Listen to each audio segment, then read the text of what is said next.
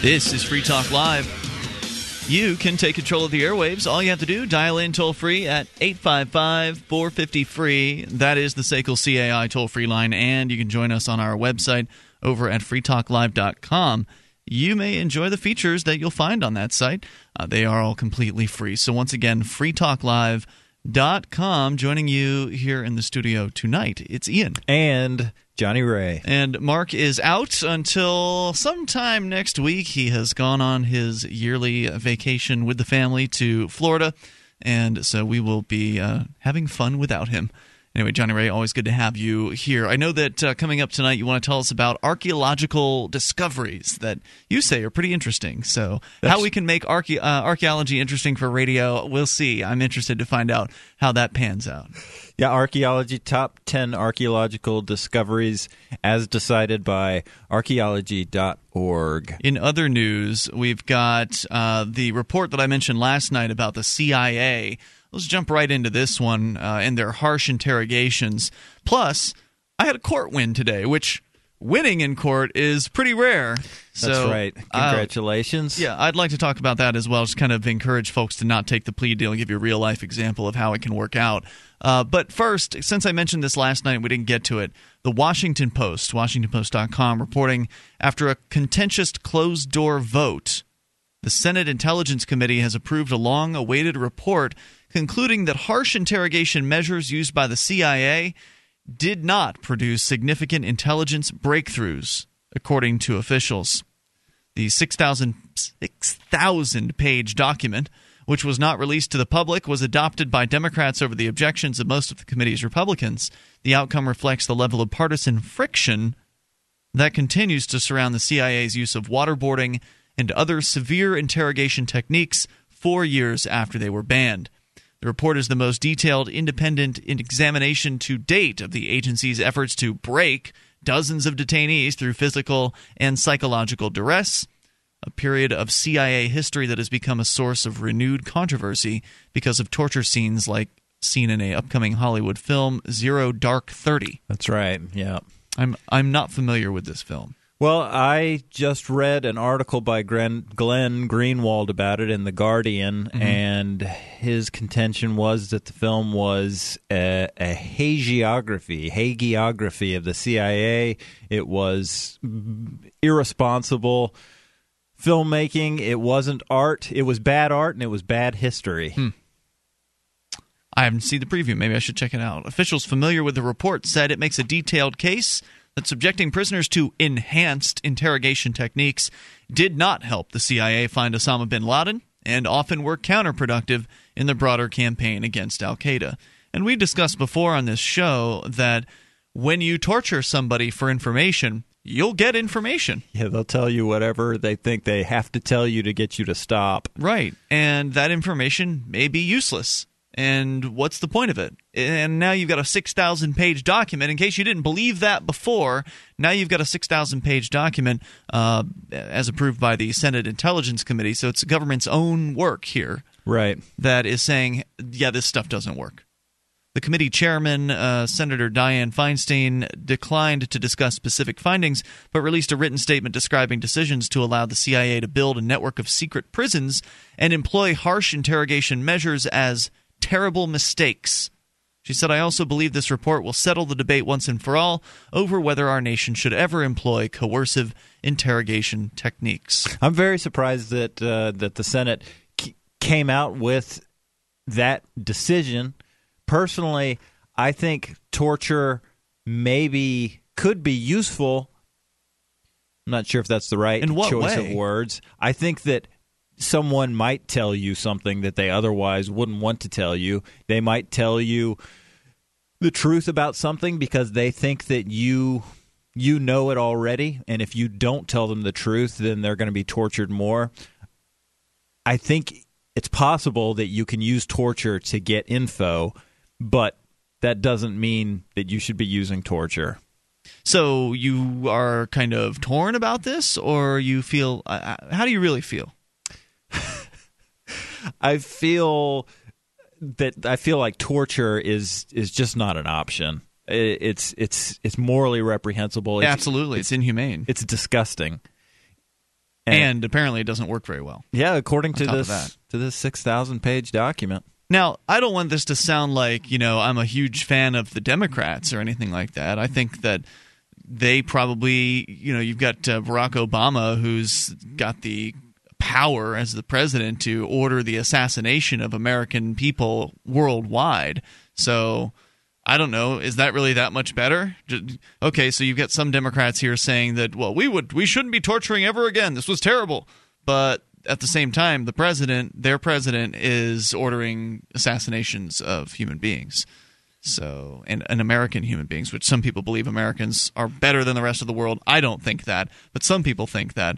And just no one is untouchable when it comes to this guy if he wants to come after you. So I just want to make it clear, this isn't some sort of partisan thing. I'm a dogmatic sort of a libertarian, and what I think of when we talk about this is that the means color the ends of what you do, and when your organization is based on violence and coercion, then you're just going to have disgusting things that come out at the end. And who should be surprised? I mean, ultimately, that's what the government is. It's an agency of coercive force. They have a monopoly over a certain geographic area, and they are a coercive agency. So why is anyone surprised when they go this far? The reason why they are recanting at this point is because they got caught. They got caught on these secret prisons. They got caught on the extraordinary rendition, and they don't want to be seen like that. The government, in this country at least, it's important for them to maintain illusions. They want to maintain an aura of legitimacy. Let's use those terms. I think it really describes it. Because what they do isn't legitimate. It's force. It's using violence against peaceful people. I was just sitting in a courtroom today with dozens of people, and 90% of them had not harmed another human being. They're being aggressed against by the government people, by Republicans and Democrats. And so they use violence every single day in their activities, in their day-to-day activities, but they cover it up by having, like, this courtroom that you go to. It's not just some cop pulling you over and demanding money on the side of the road, some kind of obvious extortion. No. They've got all these processes that go around it. There's a ticket that is written up. There's a date at which you come to court. There's circumstance and pomp surrounding this. There's decorum in the courtroom. There's respect that is demanded, and all these kind of religious icons that are present. You've got the flag. You've got the man in the robe that is sitting higher up than everyone else in the courtroom, and all of this serves to distract from what's really going on, and that is that the people sitting in the pews, more religious evidence, the people that are sitting in the pews of this throne room are there to be extracted from. They're there to be found guilty. Most of them take the plea deal, and they're there to have hundreds of dollars taken from them, fed into this inhumane system, so they can then round more people up and bring them into court the next week and extract more money from them. They probably got $15,000 out of people today, just in one morning, wow, in one little court in a small town in New Hampshire. So what I bring that up to point out is the government has a real interest in making itself seem like it's a compassionate organization. You look at the reactions of the mayors and governors after the school shooting in Connecticut. Most of them get up in front of a bunch of news cameras and pretend like they really feel terribly for the family. Maybe some of them actually do have feelings, but they make it look like they're concerned and they care. And they want you to think that. They want you to think that, we're the government, we're here to keep you safe, when in reality what they're doing is they're hurting peaceful people, and of course, internationally, they're killing peaceful people. We can talk more about the extraordinary rendition, the report here saying harsh CIA interrogations, ineffective. 855-450-FREE. But what do you think? You're certainly welcome to share your thoughts. 1-855-450-3733. It's Free Talk Live.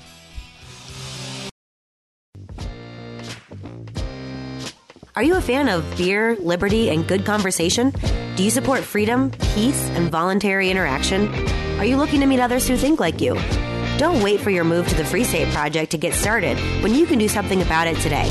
This is Amanda Mill, encouraging you to set up a Liberty on the Rocks network near you to begin connecting and informing libertarian thinkers over drinks. Visit www.libertyontherocks.org.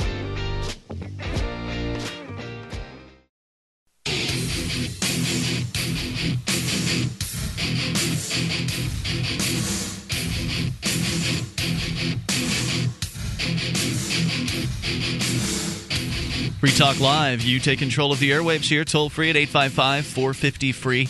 That is the SACL CAI toll-free line. And SACL CAI, maybe you've heard of them? We talk about them a lot on Free Talk Live. They've been with us for a long time. A long time. Jason Osborne is the proprietor there, one of the proprietors there, and he's a huge supporter of freedom. He's a huge advocate of the ideas of liberty and has put his money where his mouth is and has been a long-time excellent reliable sponsor of Free Talk Live, and thank you to Jason and SACL CAI. And you can show your thanks if you're a business owner and you've got some accounts you're trying to collect on. Hey, I don't know about you, but I got into business to do the business I love, not call on clients and try to get them to pay money. Jason Osborne's business is collections, early out billing, and they purchase charged-off receivables over at SACL CAI. So if you need to try something new in the area of collections, you need to talk to SACL. Their banner is positioned right at the top of our banner column, and it has been there for as long as I can recall over at freetalklive.com. Just click over there, check out SACL CAI. They will treat your customers with respect because they know that not only do you want to collect your money, you would like to keep your clients as well. Once again, SACL CAI banner is over at the top of our banner column at freetalklive.com. We're talking about the CIA and harsh interrogations. There's a 6,000-page document released not to the public. It's internal, apparently. The Senate Intelligence Committee reporting here, the Washington Post has the story, that they've concluded that harsh interrogation measures used by the CIA did not produce significant intelligence breakthroughs. And as you pointed out, Johnny Ray, it's also inhumane and about the bottom of the barrel, the lowest of the lows, as far as, then you have really reached the level of what you're opposing. If what you oppose is inhumane treatment of other people and, you position yourself in that way publicly, but then behind the scenes you're doing the same stuff, that's really blatant hypocrisy and needs to stop. Yeah, some of the reviewers who were supporters of the film commented that they were squirming a little bit during the actual interrogation scenes, and they got very uncomfortable during those scenes. This is the Zero Dark 30 film? Exactly. Mm-hmm. And I can only imagine how much worse it must be to actually be a part of what's going on, to be party to the real torture happening. Gosh. You got to be a monster to get into that business. Either that or you become a monster. Sure. By the way, the committee has been disputed, or their conclusions have been disputed by high-ranking officials from the George W. Bush administration, including Dick Cheney and former CIA Director Michael Hayden. Both of them argued that the use of waterboarding, sleep deprivation, and other measures provided critical clues that helped track down bin Laden, the al-Qaeda leader who was killed in a U.S. raid in May of 2011, if you believe that story. Largely because of those political battle lines, Republicans on the Senate Intelligence Committee refused to participate in the panel's 3-year investigation of the CIA interrogation program, and most opposed Thursday's decision. Senator Saxby Chambliss of Georgia, the committee's ranking Republican, said in a statement that the report contains a number of significant errors and omissions about the history and utility of the CIA's detention program. He also noted that the review was done without interviewing any of the people involved. The 6-9 vote indicates that at least one Republican backed the report, although committee officials declined to provide a breakdown. Other GOP lawmakers voiced support for the report's conclusions, including John McCain, who was a prisoner of war in Vietnam. He issued a statement saying that the committee's work shows that cruel treatment of prisoners is not only wrong in principle and a stain on our country's conscience, but also an ineffective and unreliable means of gathering intelligence. How interesting that one of the few Republicans to come out in opposition, or rather, in support of this particular report and in opposition to the torture is someone who was likely experiencing conditions like that. Sure, I never looked at it that way. I mean, so you're going to change your mind. Like, if all of a sudden, if you're in favor of torture and then you get tortured, you change your mind. It was Mancow, I think, is one of the radio talk show hosts. He actually stepped up to allow himself to be waterboarded at one point. And that didn't last very long. No, he thought lasted 3 or 4 seconds, didn't he? I think that's maybe pushing it as far as length is concerned. Yeah, and he thought he was going to be all badass and be able to handle being waterboarded because it's just a little bit of water, pour a little water on someone's mouth. Right, it's a big deal. Well, apparently it was a pretty big deal, and he immediately changed his position about it. But you shouldn't have to go through torture to understand that torture is a bad idea.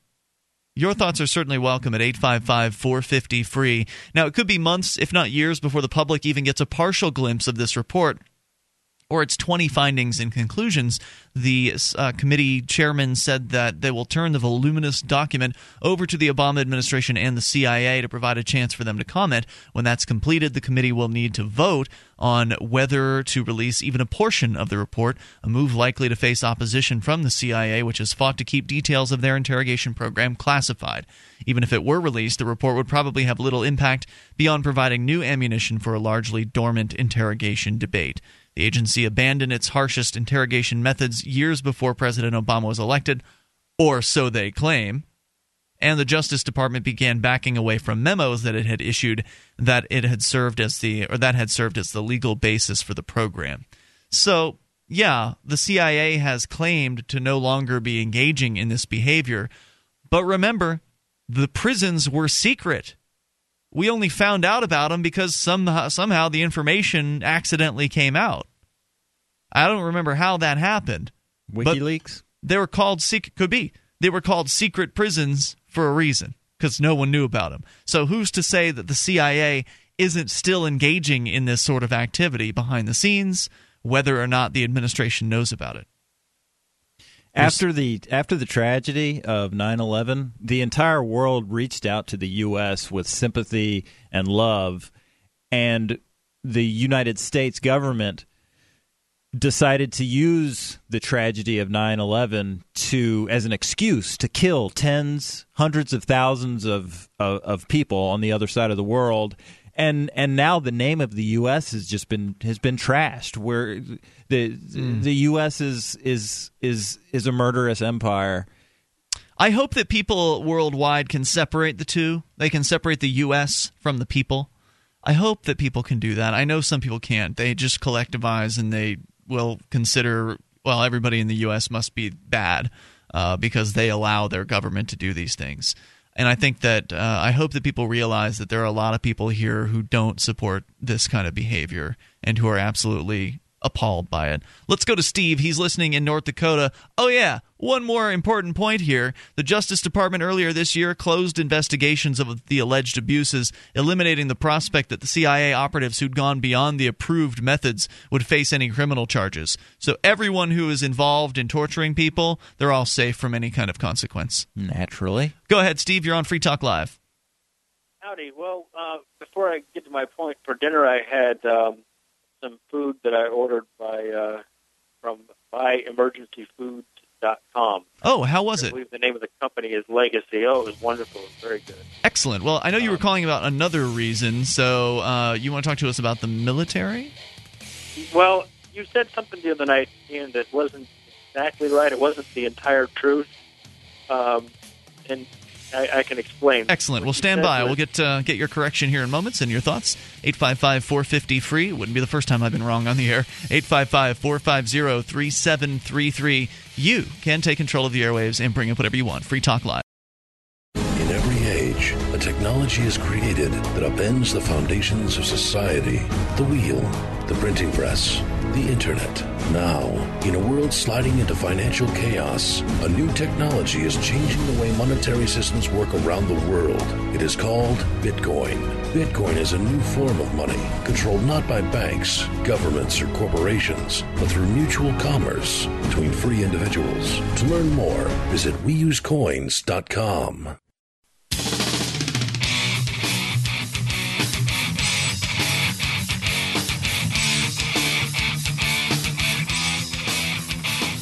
This is Free Talk Live. You can take control of the airwaves here if you would like at 855-450-FREE. That is the SACL CAI toll-free line. Coming up, a court win for once. It's nice to see that happen. And I should put quotes around the word win. We can explain more about that here in a little bit. 855-450-FREE, plus archaeology discoveries that Johnny Ray finds pretty interesting.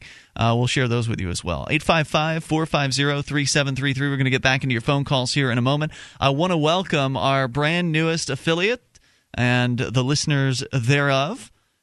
I'm talking about Fox News 1450 AM and 93.1 FM KZNU in St. George, Utah. Yeah, welcome aboard to all the listeners there in St. George who will be getting Free Talk Live every single day. One of the few and the proud, one of the few stations that actually carries all 3 hours a day of Free Talk Live, because it's still kind of daytime over there in Utah.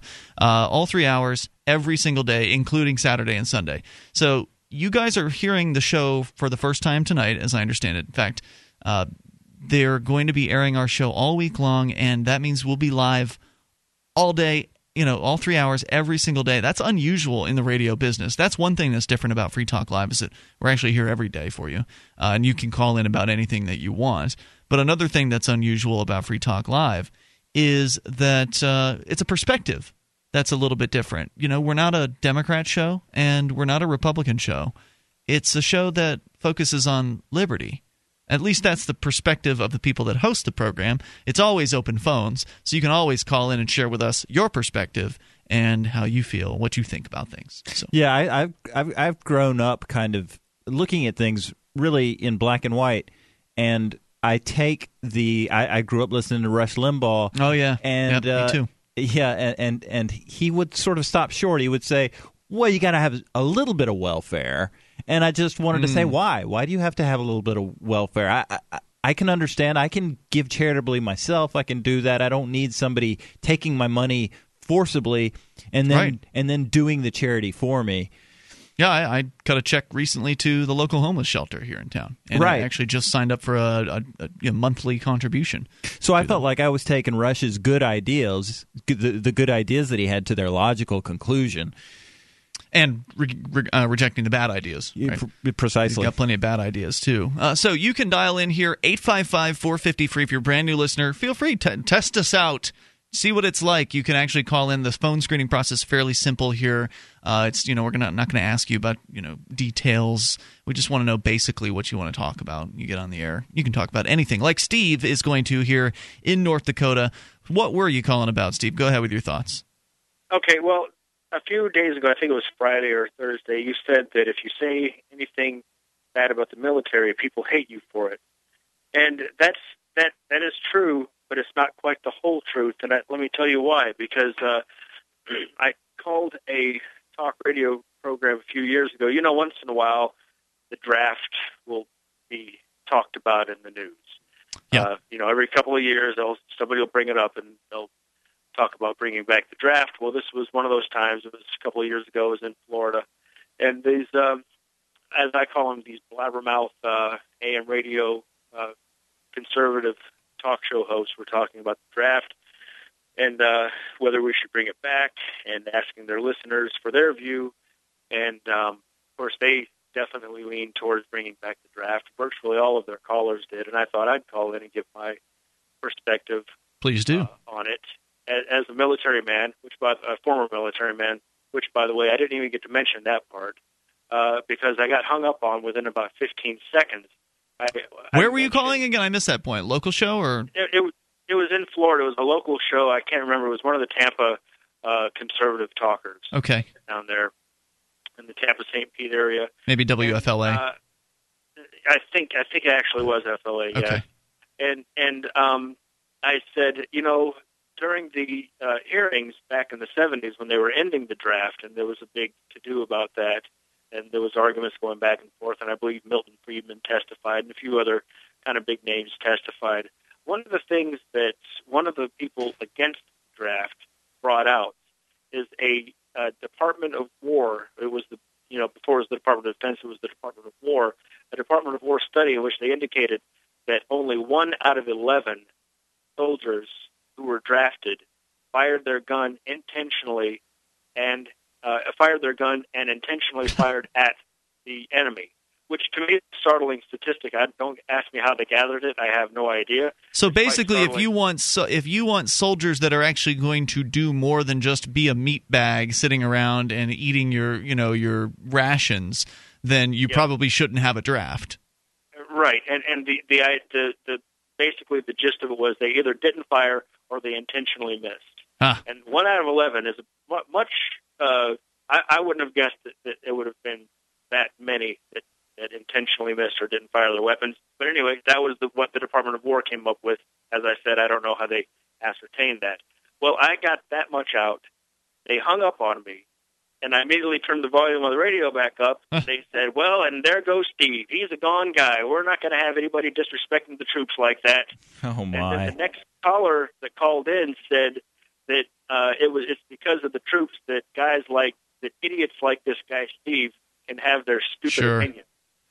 Classic. And so what you said, Ian, was not quite exactly the truth. What you said part of the truth. The rest of the truth is that even if they perceive that you're disrespecting the military, you can be hated. Right, even though what you are actually presenting was a statistic that is not anti-military necessarily. I mean, that statistic just simply says that if you're going to have a military, it should be a voluntary force, meaning that people have chosen to join it as opposed to have been forced against their will to join it, and that if you want to have an effective military force, that's the way to structure it. Yep, you got it. Thanks for sharing that story tonight. And you said you are, by the way, enjoying some of the food from buyemergencyfoods.com. What meal did you prepare for yourself tonight? I had the Alfredo pasta.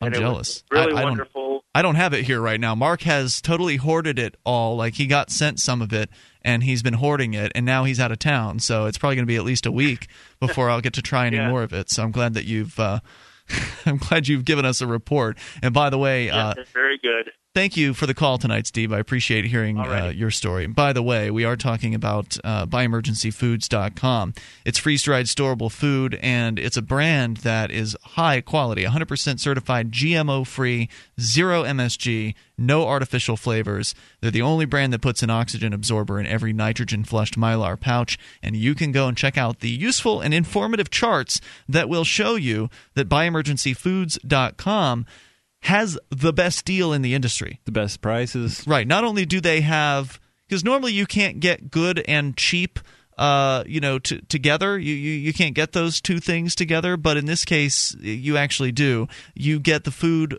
affordably, you get quality food, and it actually turns out that it's cheaper than the competitors. You get more for your money. But go and see it for yourself and compare around. Buyemergencyfoods.com. Don't forget the S on the end there. Buyemergencyfoods.com. And they've got the oxygen absorbers in every Mylar wrapped package. So it's a great product. I've had some of it, and I've enjoyed it thus far. I'm looking forward to sampling more of the product as soon as Mark gets it over to me. So 855-450-FREE. He's also, I think, hoarding some stateless sweets as well. 1-855-450-3733.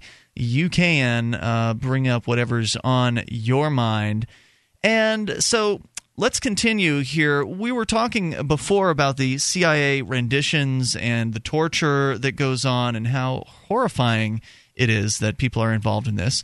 Of course, the same sort of folks that would hang up on Steve for having a position about the draft would also likely support torture.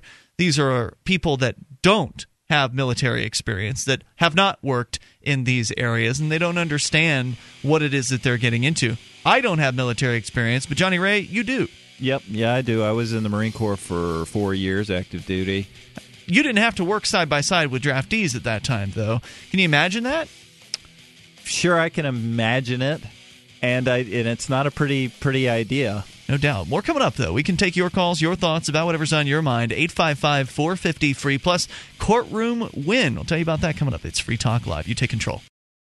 Do you have a website or product that you make available to people nationally or even internationally? Free Talk Live is heard on more than 100 radio stations and 2 XM channels. FTL has also been voted 5 times the best political podcast of the year and 4 times been named to Talkers Magazine's Heavy 100 list, the 100 most important radio programs in the country. We can do ad packages for you from as little as $500 a month on up to $3,000. I'll work with you to customize a package that will work within your budget. Contact me, Mark, at freetalklive.com.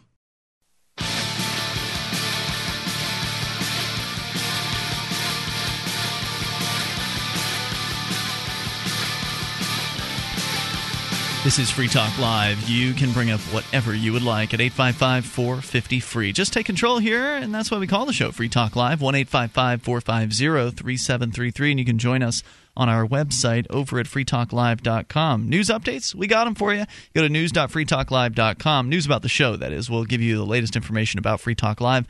When you need to know about it, you'll be the first to know if you're on our email list, and also Twitter and Facebook. We will distribute the information that way as well. In addition, on Twitter and Facebook, you'll sometimes get updates during the show, information, maybe a link to some of the news that we're discussing here. In fact, I'll post shortly this link to the CIA the information about the CIA extraordinary renditions and torture process. Turns out that wasn't very effective at all in gathering or garnering useful information for the government. So I'll post, we post things like that during the show, maybe sometimes questions and observations. You can go to news.freetalklive.com to get signed up for any one of those. Email, Twitter, Facebook. That's news.freetalklive.com. It is Twitter Tuesday, by the way, and that means that if you tweet something at Free Talk Live, meaning put the @ symbol and then the words Free Talk Live all run together as one, in your tweet, we will see it. It'll pop up on our Twitter monitor here from Hootsuite, and then we will follow your Twitter account in return for you doing that for us.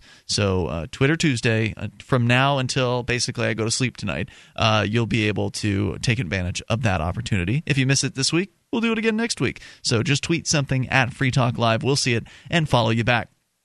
With you in the studio, by the way, it is Ian here. And Johnny Ray. We were talking about working with draftees, talking about CIA renditions. You were in the Marine Corps for how many years? 4 years active duty, 4 years inactive. And you didn't have to work with draftees. And, were the people that you were working with, would you consider them to be, of a higher caliber than somebody that would have been forced into in the military? I would say yes, only based on logic. Mm-hmm. However, there know there were recruits with me at boot camp who were there as part of some kind of plea deal in a court. Really? Yes. A judge had said, "Okay, I'm going to sentence you to this.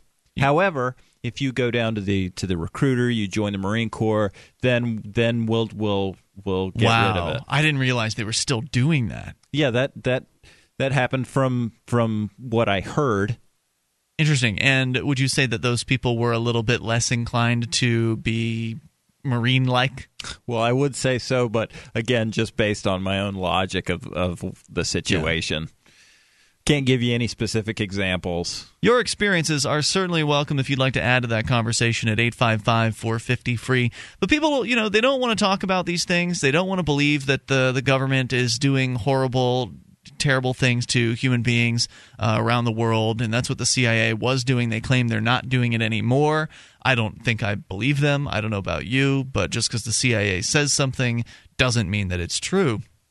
But either way, it leads back to the larger discussion about what government is and why people shouldn't be surprised when they hear about the government doing these terrible things to what arguably could be innocent people. I mean, if you most certainly are innocent people. You mean the victims of the torture, right? Yeah, and probably I'm gonna say the majority of the cases, these are innocent people being tortured. The people at Gitmo, mm-hmm. A lot of those guys have been released. And, of course, there are still people there. But it's not something I want to be associated with. It's not something that I want to pay for, so I won't.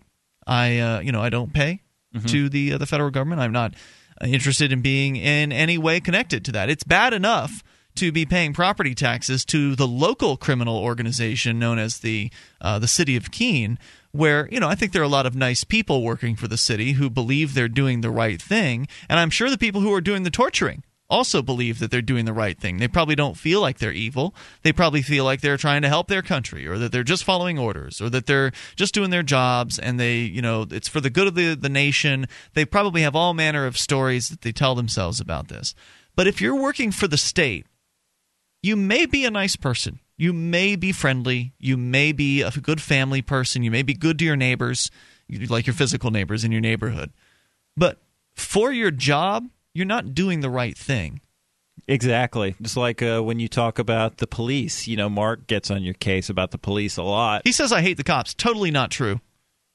I love the police, just like any other human being.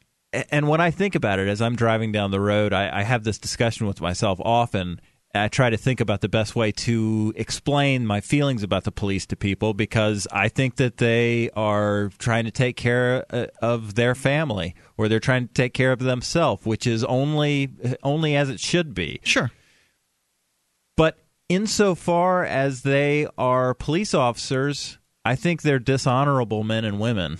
Because they're hurting peaceful people. If the they're police getting paid with stolen money. That too. If the police were just out there doing the right thing, meaning going after individuals who are victimizing others, then I wouldn't have as much of a problem. Right. I mean, I wouldn't even really object that much to having the money stolen from me. I still would object to that, but if I knew that the money were actually going to stop real criminals, I wouldn't be as concerned about it. I mean, I might be concerned about where they're spending the money in one area versus another, and I still wouldn't like the idea that it was being taken from me at the threat of violence.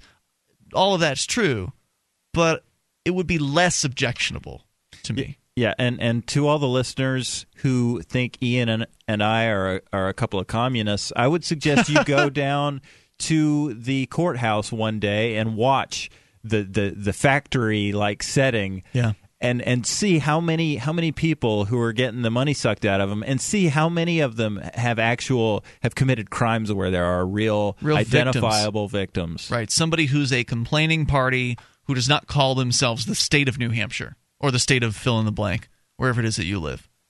And I think that is a really instructive thing for people to do, Johnny Ray, and that's what I was doing this morning. I was in court in a courtroom that I've never been to before, Hillsborough Court in Hillsborough County. It's a district court, so Hillsborough County is actually the biggest county in New Hampshire. It's the county in which Nashua and Manchester are located, and there's approximately 400,000 people that live there.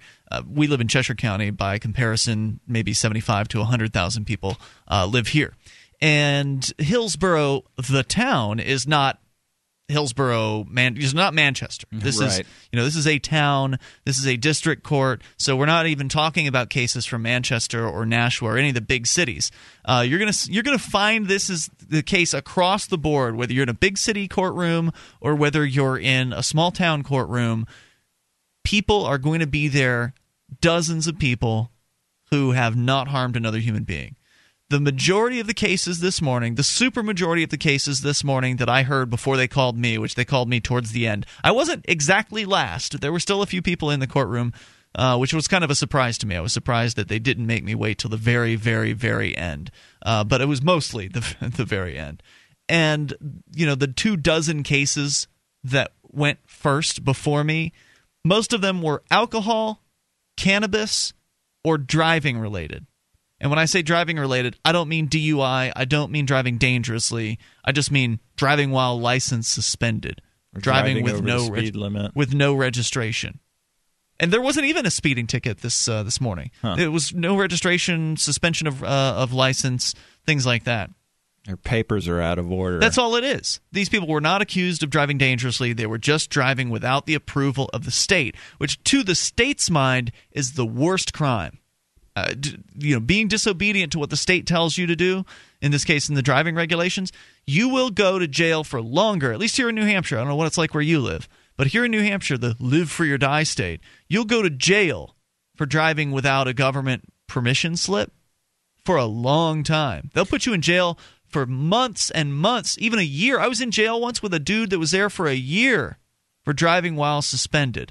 In comparison, there were guys in that same jail who were there for DUI for 3 days and 21 days, respectively. I met 2 DUI cases while I was in there, 3 days and 21 days. Oh, you can get caught up in a cycle, a downward spiral, where you're trying to make money to pay the state for whatever fines they're charging you with, and you've got to go to work. And you're driving to work illegally.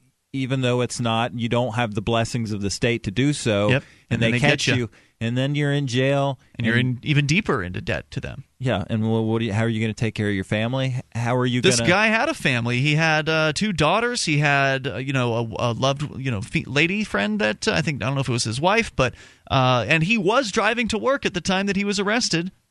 They put him right into jail. Year's sentence, habitual offender as it's called, which basically means you've been caught driving to work a few times. Right. 855-450-FREE. It's sick. It's sick, and it goes on every day. This isn't unusual. What I experienced this morning, you can experience it tomorrow morning. Go to your local district court. That's how it's been. That's how it's been every time I've been there. Yeah, if you don't have the time to stay and watch the proceedings, look at the docket. Go run down the docket and see what the alleged crimes are. 855-450-FREE. We'll tell you more coming up. Free Talk Live, Hour 2's next. The 3 most important things you can do for Free Talk Live are: 1, share 1 episode a week on Facebook or in some other social networking site. 2, buy the things you buy online through shop.freetalklive.com. 3, give $5 a month to the AMP program. It's my firm belief that Free Talk Live's AMP program is the best use of your charitable dollar among liberty-oriented organizations. Support all the organizations you love, but make sure you give $5 a month to AMP at amp.freetalklive.com.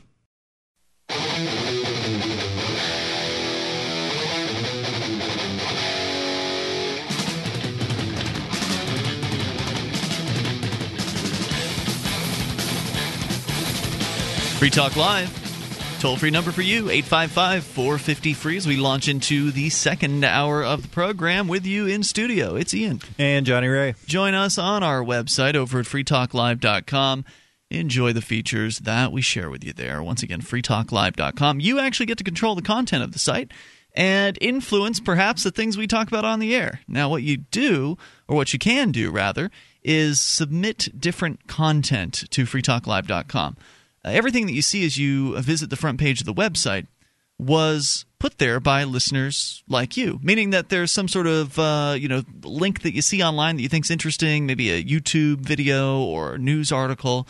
Perhaps, maybe it's a blog post. Whatever you like, you submit it as show prep at freetalklive.com, and then it will appear on the upcoming stories page. At that point, it must receive a certain number of votes in order to be promoted to the front page and the top of the website, meaning that we're more likely to see it and talk about it on the air. So go to freetalklive.com and get interactive there. That's just one of the many features on the website. It's all totally free.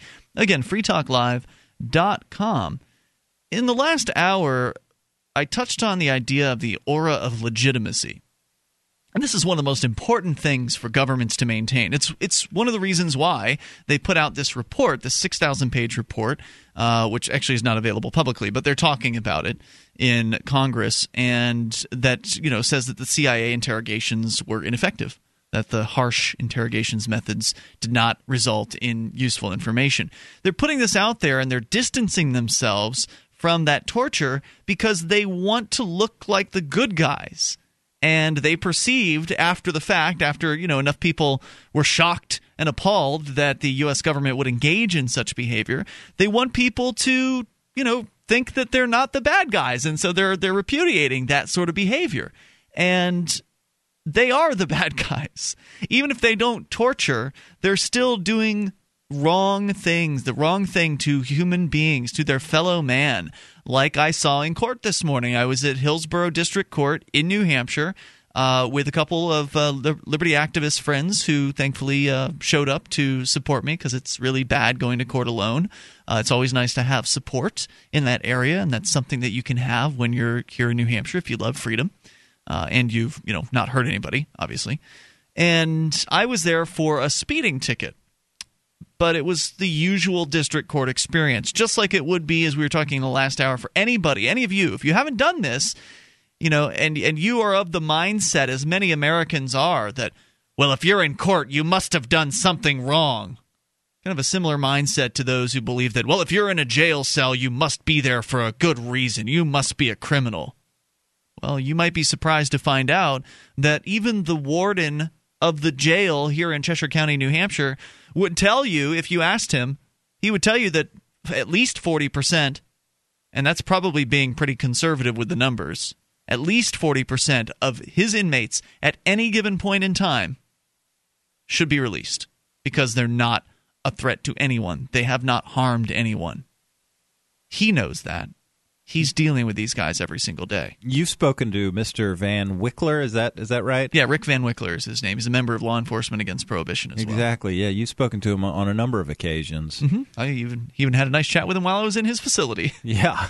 He came by the cell block one day, and he and I had a chit-chat, and the rest of the inmates were amazed that I was talking to the warden like that. But yeah, we get along. I mean, because he actually is somebody who has compassion for the human beings that he's tasked with caging. It's a pretty rare trait, I think, for jail superintendents, but he's got it, and it's one of the reasons why Cheshire County is kind of a special place to live and do activism. But that's another story. So I was in court this morning and all morning long because this particular judge. This judge made most judges who tend to be late to court, who tend to, it tends to take a long time if you're in court. You pretty much, if you're going to court, you should block off the entire day. And then if you get any extra time, like if you get out before noon, you should feel lucky. In this case, the judge, there were people that were told to arrive. I looked at the docket. I like to, whenever I go into court, I like to look at the docket, just kind of get an idea of who's in there and what they're there for. Where do you go, to the clerk's window? Clerk's window. Yeah, just ask for the docket. And a bunch of cases were scheduled for 8:15 in the morning. Now, anyone that's ever been to court, in New Hampshire at least, knows that no court starts at 8:15. But they tell people to get there at that time so they're not late for court. But the judge is always late. And in this case, the judge didn't start his court until about 9:45. It's supposed to start at around 9. It's supposed to start about 9 o'clock. Oh, my. And almost every judge is a few minutes late or several minutes late. This judge was almost an hour late getting into the courtroom. So my hearing was scheduled at 9 a.m., and mine was actually not going to be a trial. The reason I was in court today was because I'd filed a motion to dismiss in my case, which is just a standard run-of-the-mill speeding ticket case. I'd filed a motion to dismiss for lack of a speedy trial. I got this speeding ticket in November of 2011. So it's been over a year now since the speeding ticket was issued to me, and this case has yet to go to trial. None of the delays were my fault, by the way. You didn't ask for any continuances? No, at no point. At no point. If you ask for a continuance, you can't claim a right to a speedy trial at that point. So I've done this speedy trial thing before. I've filed motions to dismiss for a lack of a speedy trial in most cases because most of them they take their sweet time with. And there's a provision in New Hampshire law that says that, or it's, I don't think it's the law, but it's court rules. The court rules say that if you've waited more than 6 months as a misdemeanor charge and 9 months as a felony charge, then you have a right to a hearing. And actually, just a speeding ticket, so neither of those time frames were applicable here. So he didn't have to give me a hearing on this at all, according to the court rules. But I had filed this motion. They decided to have a hearing, and I figured this was one of those let's screw with Ian kind of things. Let's screw with you things, because they know I don't live in town. They know I live elsewhere, and they probably knew I was an activist. So I suspected they were having me come to court just to have me come to court, because I know that these motions to dismiss for speedy trials get denied. I've never had one approved. Even though I've pointed out, hey, it's been a year, and you guys are the ones that are at fault for the delay. What would you consider speedy, Johnny Ray? I mean, when it comes to a speedy trial, what would you consider speedy? 60 days. That's pretty quick. Certainly a year, I don't think most people would consider speedy. Not most people, no. The state does, and so I've been in different hearings, and I've had my right to speedy trial just summarily denied. One of the reasons in the past was, well, you don't get a speedy trial because you didn't assert your right early on. So if you want to have a speedy trial, what they'll say is for reason what, like if you, at the point at which they schedule your trial, decide, whoa, that's 6 months later, 9 months later, That's not speedy. And then you file a motion, they'll say that, well, you didn't say right out the gate that you wanted a speedy trial, so motion denied. Now, in this case, I didn't do that. I didn't put in like a motion for a speedy trial right out the gate. I don't always think about that sort of thing, and so I fully expected to be denied on this. Seems like you try motion. a little something different maybe every time. Yeah, I mean, I'm certainly not consistent in my my legal strategy because nothing really tends to work. It's just throw stuff up against a wall and see what happens, and record as many of the hearings as possible. I did have my video camera with me today, as did Daryl Perry from FPP.cc. And, record as much of it as you possibly can and show the rest of the world. I'm not so interested I don't really care as much whether I win or not. I'm just in this for the activism experience and to be able to show people what this is really like. And I can't get on the air and tell people, hey, you shouldn't take the plea deal, and then go and take a plea deal. So I didn't take the plea. This was a speeding ticket. Most people take a plea. Sure. When you get a speeding ticket and you turn it over and there's those options on the back typically, or maybe they're on the front depending on what state you're in and how it's set up. But usually there's some check boxes and it says you must do one of the following. Either, send this ticket in with the payment made out to state of fill in the blank, or you can, schedule a hearing or go to trial or whatever. And most people don't want to go to trial. Most people don't want to do what I did today, which was basically kill my entire day going to this hearing. This wasn't even the trial. But there's more to say because I actually won this one. 855-450-FREE. You can take control of the airwaves. Tell your story. Bring up what you want. Free Talk Live. Under the mistletoe this year, there's only one thing you should be slipping into your lover's mouth. Stateless Sweets, delicious, handmade, all-natural candy. The holidays are going to be full of empty calories this year, so make your calories count with the very best handcrafted confections. Chocolate-covered pistachio brittle, salted honey caramels, English toffee, and the best fudge you've ever tasted. You need this for your holiday parties. Go to statelesssweets.com and use coupon code FTL to save 10%. Statelesssweets.com. This is Free Talk Live. You can take control of the airwaves toll-free. 855-450-FREE. That's the SACL CAI toll-free line. Join us online over at freetalklive.com. Here with you tonight, it's Ian. And Johnny Ray. And don't forget, over at freetalklive.com, we've got a bunch of features. They include the listening options. Live streams are there. You can tune us in via broadband, midband, or narrowband versions of the show, meaning different size bit rates for different internet connection speeds. You can just drop on into listen.freetalklive.com to find those. In addition, you'll get a list of our over 100 radio stations that carry the show throughout various different times throughout the week from coast to coast. You'll get a list of those there on both AM and FM. Plus, we've got satellite options, including XM satellite radio, where we're heard every single night of the week on a couple different channels, actually, on XM. And in addition to that, we're up on free-to-air, which is KU band in North America via Galaxy 19. If you know how to get that, you can find us there as well. And details are, of course, over at listen.freetalklive.com. Webcam, you got that as an option, plus listen lines that allow you to call from any phone that can dial long distance. Plenty of ways to get Free Talk Live into your ears. Just go to listen.freetalklive.com. And if you'd like to help Free Talk Live out a little bit, something you can do is throw some Bitcoins in the tip jar. Go to bitcoin.freetalklive.com. You'll find the Free Talk Live Bitcoin tip jar address there. And if you have Bitcoins, you can just send them over to us. If you don't have Bitcoins, we'll tell you in a little bit how you can get some. But first, you need to know what they are. They are an online, peer-to-peer, open-source, alternative currency made by and for the Internet. They are incredible. And Johnny Ray, you've gotten into them recently, made a bit of a habit out of picking them up on a weekly basis after getting your paychecks. And what is exciting to you about the Bitcoin? The dollar is not long for the U.S. dollar is not long for this world, I think. Silver and gold seem like great alternatives to the dollar, but Bitcoins seem like the way of the future for me. They seem like they're more useful than metals because they're almost infinitely divisible. I can send them to a friend in Vietnam for free. Mm-hmm. I'm in control. That's why. No middleman. There's no bank standing in between you and your customers or you and your friends, whoever it is you want to send money to online. Bitcoins can even be used anonymously. So if you haven't taken the time to learn more about Bitcoins, go to bitcoin.freetalklive.com. There's some useful links there to websites that will help educate you on what the Bitcoin is and how it works. It's something you really should take the time to look into. If you've got internets, you should have Bitcoins too.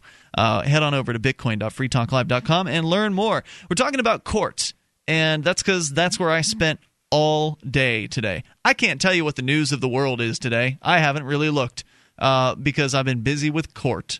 And I didn't want to spend all day in court, but the court wanted me to spend all day there, and, well, when the court wants something from you, you pretty much have to do it. Or else. Yeah, you got to do something or they're going to do it for you. Or else they hurt you and put you in a cage, perhaps.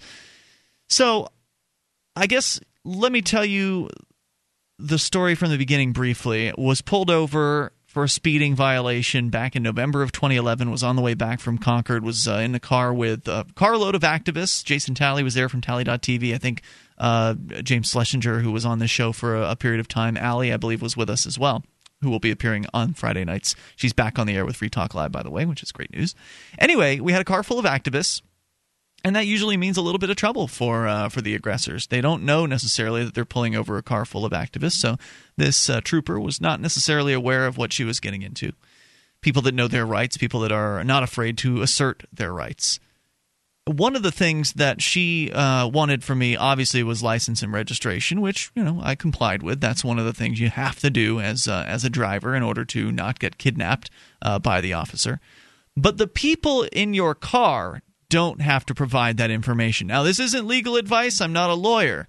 But as I understand it, there's no obligation whatsoever for you to carry any identifying papers with you in the United States if you are a passenger in a car. This is America, Jack. Right. So when she asked for everyone's ID in the car, I interceded immediately there and said, no, you won't be getting that. And I hope that was her first clue that she was dealing with a car full of activists at that point. She attempted to ask me questions about where I lived and, prod about the address on my driver's license. I refused to answer her questions, and that was tricky for me. It was really my first – I don't get pulled over very often. Of course, I don't do that much driving these days, but even down in Florida, I didn't get pulled over more than once. And so I haven't had many interactions with the police in that circumstance. I've had countless interactions with the police on foot at various different events in the streets. But in cars, not so much. So one of the things that I did wrong in an initial stop, an unrelated stop that had happened to me previously, was I talked too much. I answered, too many questions, and this time I didn't. This time I provided my license and registration and pretty much kept my mouth shut. She kept asking me questions to kind of throw me off and try to get me to answer some of her questions. And basically, I just focused on doing what I was doing, like I was trying to get my registration out of the glove box at that time, and I was saying something. I haven't reviewed the footage. I just pulled it up recently, so that'll be posted at some point at freekeen.com. But as to what I recall, I was basically looking for the registration. She was peppering me with questions at this time, hoping I would, while distracted, answer some of her questions. And I said, well, right now, I'm getting you the registration you asked for. I did say something to her, but it was in no way responsive to her. It was just to kind of let her know, hey, hold on now. Let's just do one thing at a time here. I'll get you the registration. And I ended up not answering her questions about where I lived and the intrusive, prying questions. Right. Where are you coming from? Where are you going? Those questions. And so you don't have to. You're under no obligation to give officers that information. The only obligation you have is license and registration, and I guess in some states insurance, proof of insurance. So she got all the information she needed. She went back, wrote me out a ticket for speeding. I don't even remember how fast the allegations were, and she gave it back to me. And I don't know, maybe I told her I'd see her in court or something like that. Uh-huh. And so I had responded to it with a peace ticket, which is something that we came up with here in New Hampshire. The Shire Society members at shiresociety.com, there's this peace ticket that we kind of collaborated on, where if the state's aggressors write you a ticket, you can write them one back. So the peace ticket has several different items that you can check off on it, like what it is that the state agents have done to you. I've never heard of this. I love it. You can actually check it out over at the Shire Society forum at forum.shiresociety.com.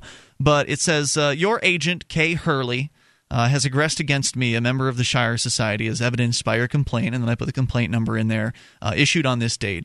Further detail maybe on the back of this peace ticket. It's possible your agent incorrectly presumed that I was a part of your state society. Your own society's New Hampshire Constitution, Part 1, Article 1, claims correctly that your society requires the consent of all of its members, as do all societies. Consider this notice that this Shire Society member does not consent to your society and its statutes, acts, and ordinances. Members of the Shire Society are at harmony with natural law and will not aggress against others. As you are not alleging an act of aggression against another human or their property, we have no business. Shire Society members are forgiving, peaceful people, and we offer you these options. Please check your choice and return to the address below within 30 days of receipt. And then I give them two choices. One is to drop the complaint, and two is to continue their aggression against me, in which case I let them know exactly what to expect if they do that. There's more coming up. You can take control. This is Free Talk Live. Share your thoughts. DVD, books, music, instruments, periodicals, computers, software, electronics, photo, cell phone, office products, home and garden, bed and bath, furniture, kitchen, pet supplies, automotive, hardware, apparel, shoes, jewelry, grocery, healthcare, sports and outdoors, toys, games, used, and more. It's a department store at your fingertips. Shop.freetalklive.com. Get all your shopping done, get a great deal, and a portion of your purchase goes to benefit Free Talk Live when you enter Amazon via shop.freetalklive.com. Free Talk Live. Take control of the airwaves toll free, 855-450-FREE. It's the SACL CAI toll free line. Join us online over at freetalklive.com. Us being Ian and Johnny Ray. At least we're the ones here tonight. Of course, there are different personalities throughout the week on this program, but the format stays the same. We'll take your calls about whatever happens to be on your mind. I'm talking about my experience in court today, and kind of started at the beginning from the speeding ticket that I was issued over a year ago. This thing still had yet to go to trial as of today, and today wasn't even a trial. We'll get to what actually transpired here in a bit, but just to continue giving you background, we'll do that here in a moment. But want to let you know, I mentioned about how to get Bitcoins a moment ago. We would tell you how to do that. Johnny Ray, you and I have both used BitInstant.com. Right. This is the easiest way I've found to turn cash into Bitcoins. And you can do it at something like 1 million locations worldwide. So odds are good if you live in the United States or something like 30 other countries, you'll have locations to which you can go in your town that will accept cash, and then you will have Bitcoins in your Bitcoin account within moments. It's that simple. I use the MoneyGram option. It costs approximately 4% of what you're spending with. So isn't it 4% and there's like a little fee on top? From ZipZap? Wait a minute. I think ZipZap hits you with like a $4 fee on top of that or something. There is a fee, and I don't know what it is. But I find it reasonable. I mean, to be able to go down to CVS or Walmart at 9 o'clock at night and be able to turn cash into Bitcoins, for me, that's convenience, and that's worth paying for. But if you want to go a lesser fee route, they have those as well. Like Dwala, I think it's only like a 2% fee or something like that through Dwala. So there's different ways for you to turn money into Bitcoins over at BitInstant.com. Check them out.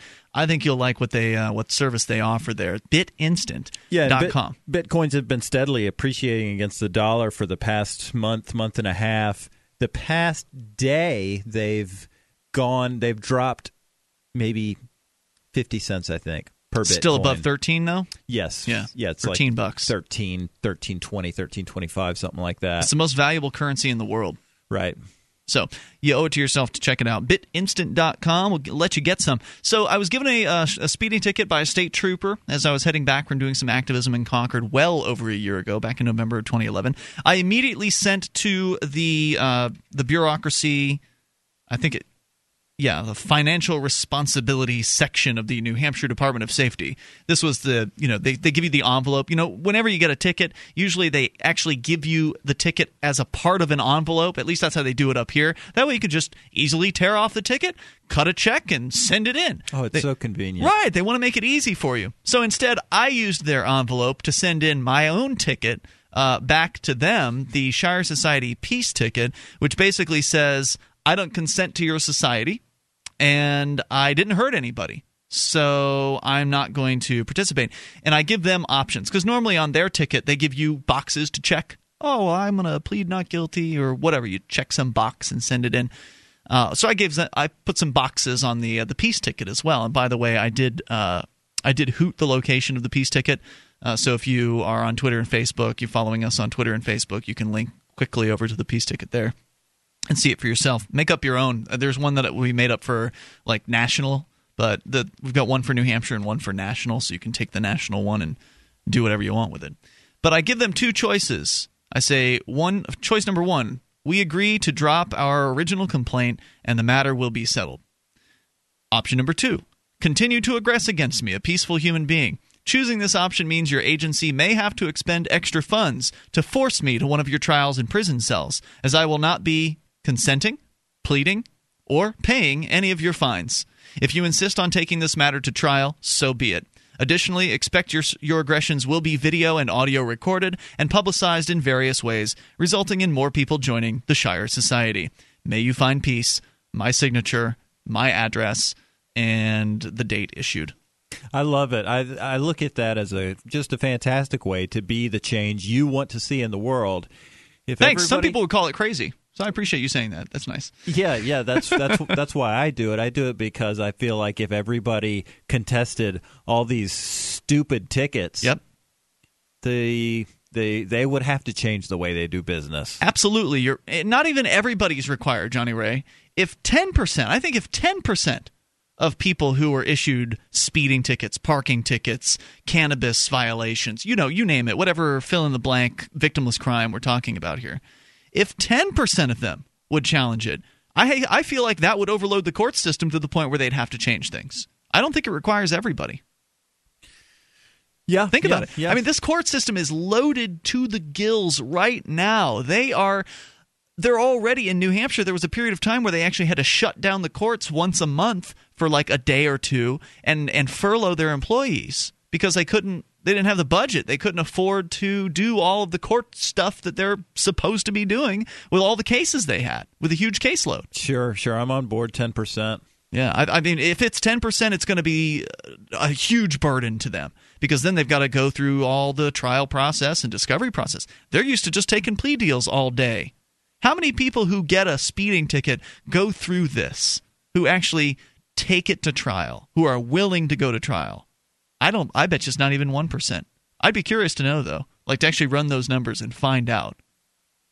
Yeah, all the tickets, nothing more than a source of revenue for them. It's just a stream of paper, right, and money coming in. I didn't ask for this. Ain't got nothing to do with justice. You're supposed to be protecting me? You're supposed to be protecting my freedom? I mean, if you look at state constitutions, they all say things like government was instituted to protect your life, liberty, and they've got all this flowery language at the beginning that makes it sound like they are there for your benefit.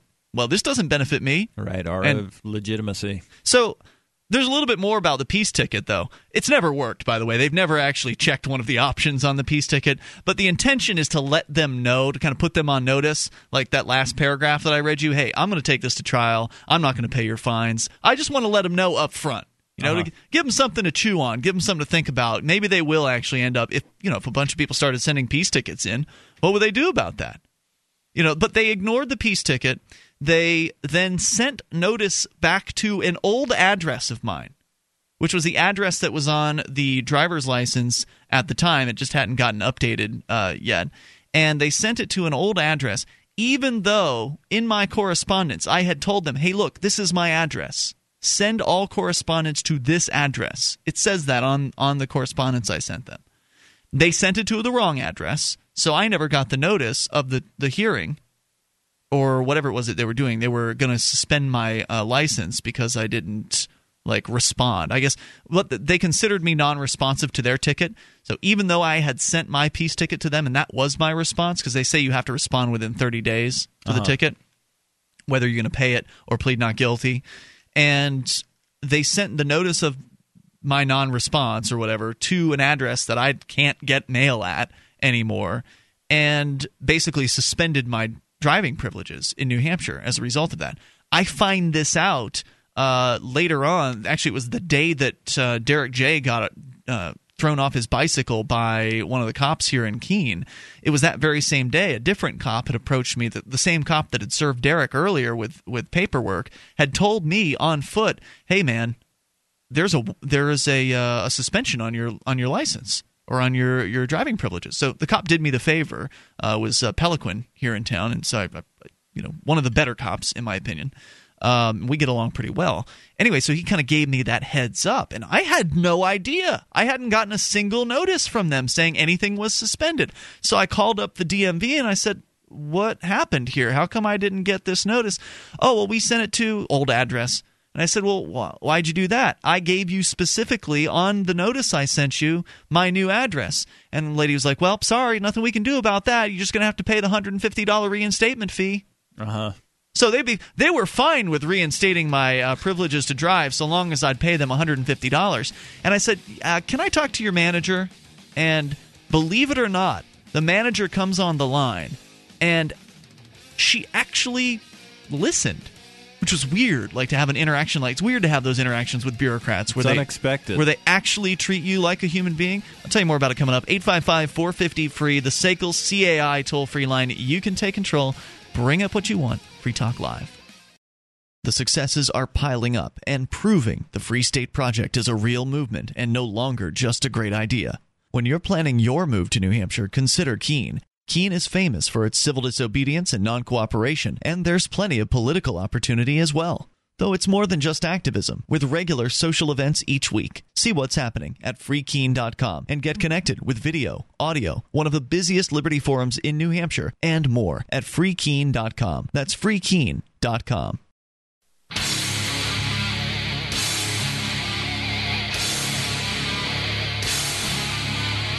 It's Free Talk Live. You can bring up anything that you want. We are talking about the legal system, which is a much better term than justice system because it's not about justice. 855-450-FREE. Certainly you're welcome to share with us your thoughts. Coming up, a question from a listener on Facebook actually about jury nullification, which is certainly related to the discussion that we're having, although you don't have to talk about things that are related to what we're talking about.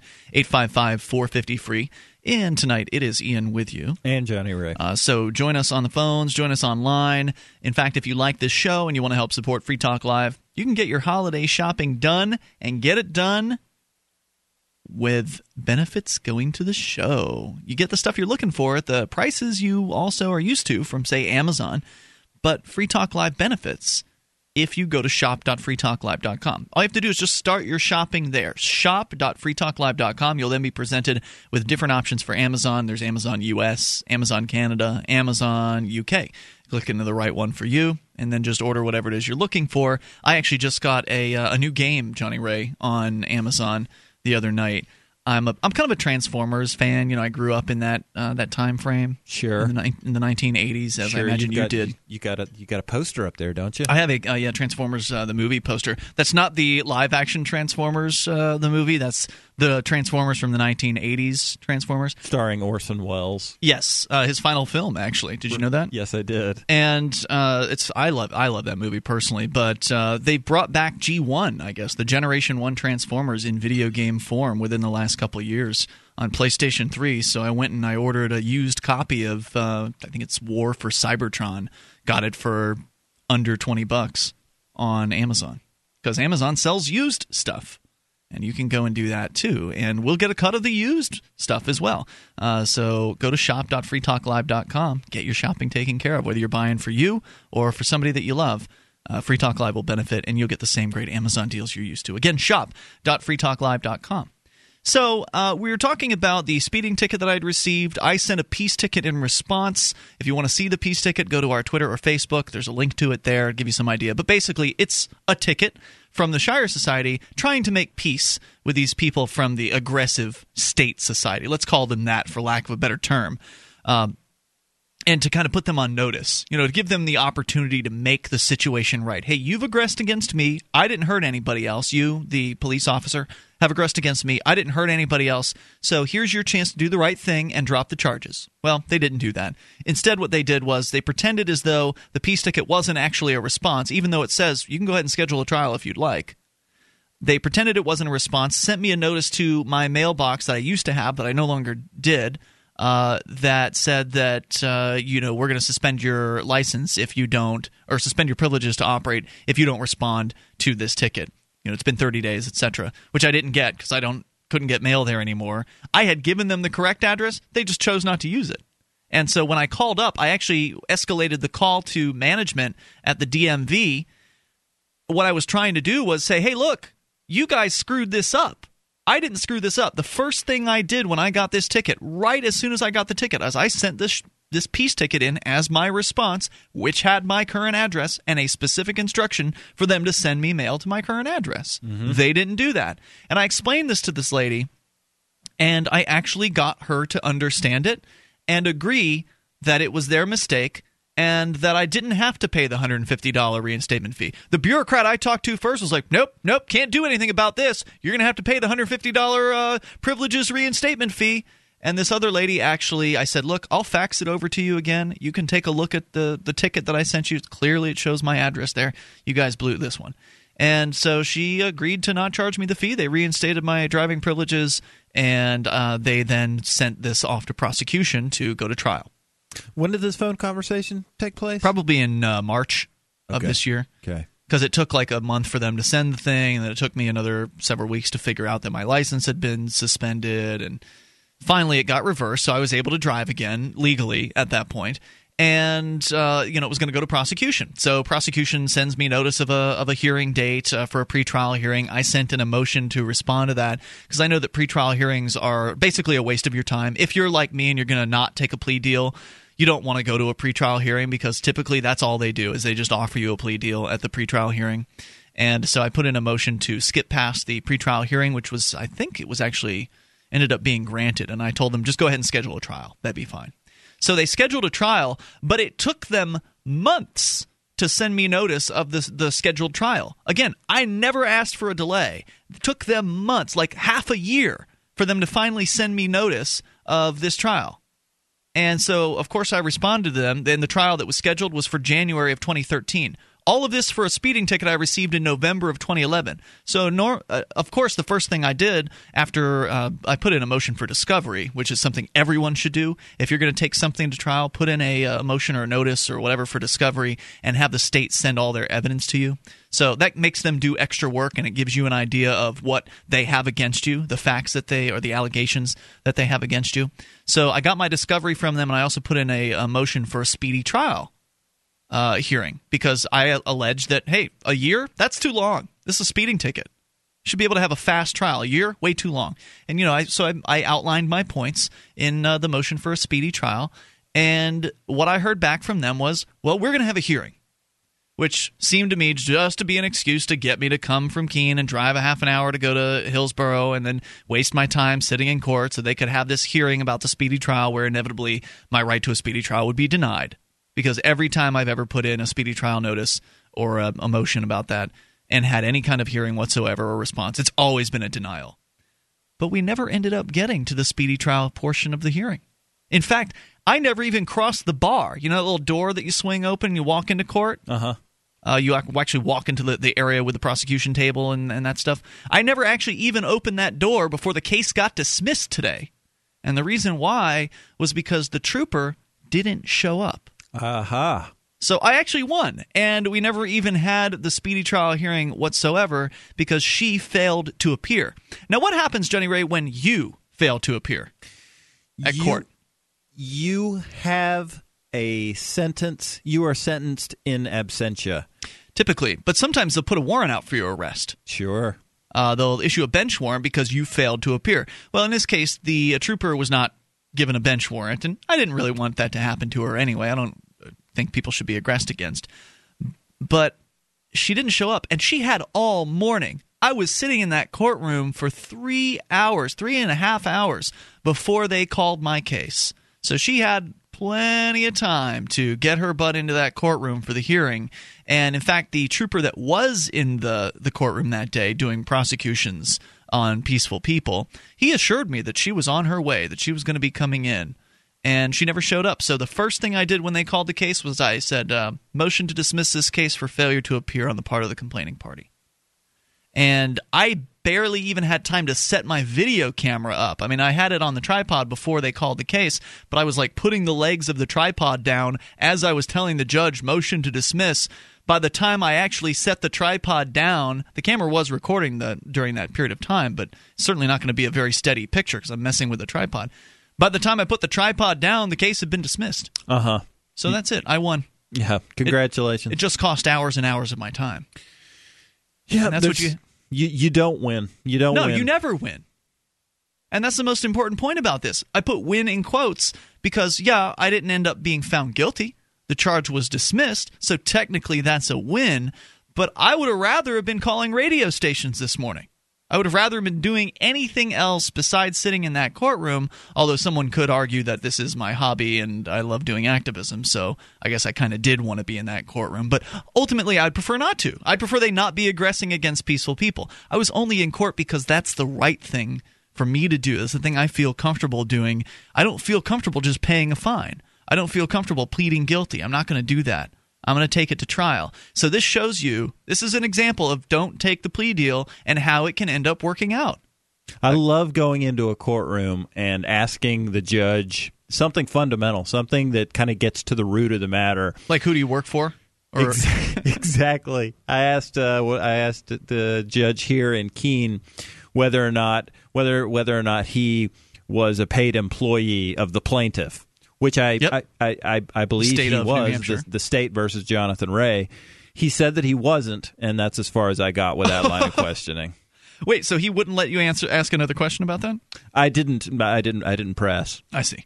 It can be fun doing these things, asking questions like this, striking the root in the courtroom, because you can do it in a lot of cases in front of other people. Uh-huh. And when people see people doing things like this, it can be inspiring to them. You know, they see this stuff happening and they're like, whoa. First of all, we didn't stand for the judge, by the way, of course. That's one of the things that we're pretty consistent at.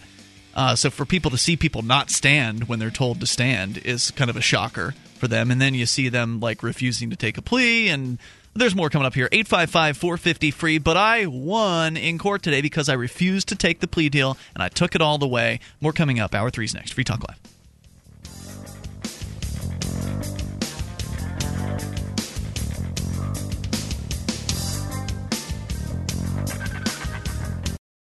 I've been told no in many different ways. I give you an order and you're going to obey it. George, you can go this way. You can't do that and you have to leave here. You cannot bring signs into the rally.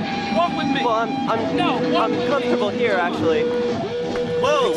Hey. Who do you think you are? Excuse me. There is no video and audio allowed in this office. No, I have work today. You ain't going to make it. Wait a minute. Whoa. Hey! Oh my God! Unbelievable! Why are you running from me? Because you're scared me. What am I being detained for? You're being served. What is this? You're being served. What is this? Bureaucrats have a funny way of telling people no. That's the sound of the men working on the chain. Derek J's Victimless Crime Spree. Available now free in HD. See it now at victimlesscrimespree.com.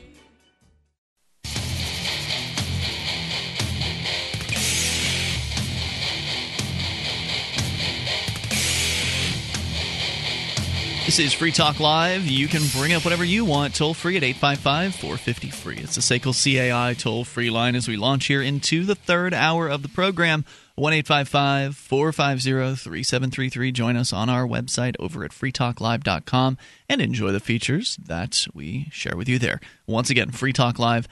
FTL2012-12-18.com. More courtroom observations I still have to share with you, but of course we'll take your calls about whatever you want. And with you in the studio tonight, it's Ian. And the wise janitor, Johnny Ray. We go to the phones and to the fun. Evan's listening in New York. You're on Free Talk Live with Ian and Johnny Ray. Hey, Evan. Hello? Hey, you're on the air. Go ahead with your thoughts. Yeah, so you guys talk about Bitcoin a lot, which I totally love, but I was talking with my friend a couple of days ago about the economics behind it, and one thing that came up is Bitcoin good money in a long-term free society? A man smarter than me said that basically in order for something to become money and how money evolved is it has to have a use value. So like gold wasn't everyone in the community coming together and deciding, but kings and women or whomever liked it for religious or psychic reasons, and then because it had use value, then you pyramid on top of that the exchange value. Or another example, contemporary, would be cigarettes in prison. It's not like the prisoners decided they needed money first. What happened first was people smoked, and they realized that instead of doing bartering for everything, like cigarettes is something that lasts a relatively long time. Right. The value was there, and so therefore the currency evolved naturally. Correct. And you could even talk about things like fiat. The value of fiat today is that it prevents people from pointing guns in my face, right, the state. But if the state disappeared tomorrow, and there's historical examples where states disappear, does the fiat of the states, the exchange value tends to collapse, right? If the use value is not there, there's no more government agents that I have to be afraid of, so there's no more need. The exchange value can't be on the base of use value. And cigarettes in a prison, if you can imagine a prison that everyone spontaneously stopped smoking, probably the value of the exchange value of cigarettes would depreciate very rapidly. Good point. Bitcoin, it seems that there's no end demand for Bitcoin. It doesn't have to be everyone. Even with gold, even if only 2% of all gold is used for jewelry and electronics, at least it's there. And then the 98% of exchange value is supported by at least a non-zero amount of people who are using it for something other than exchange.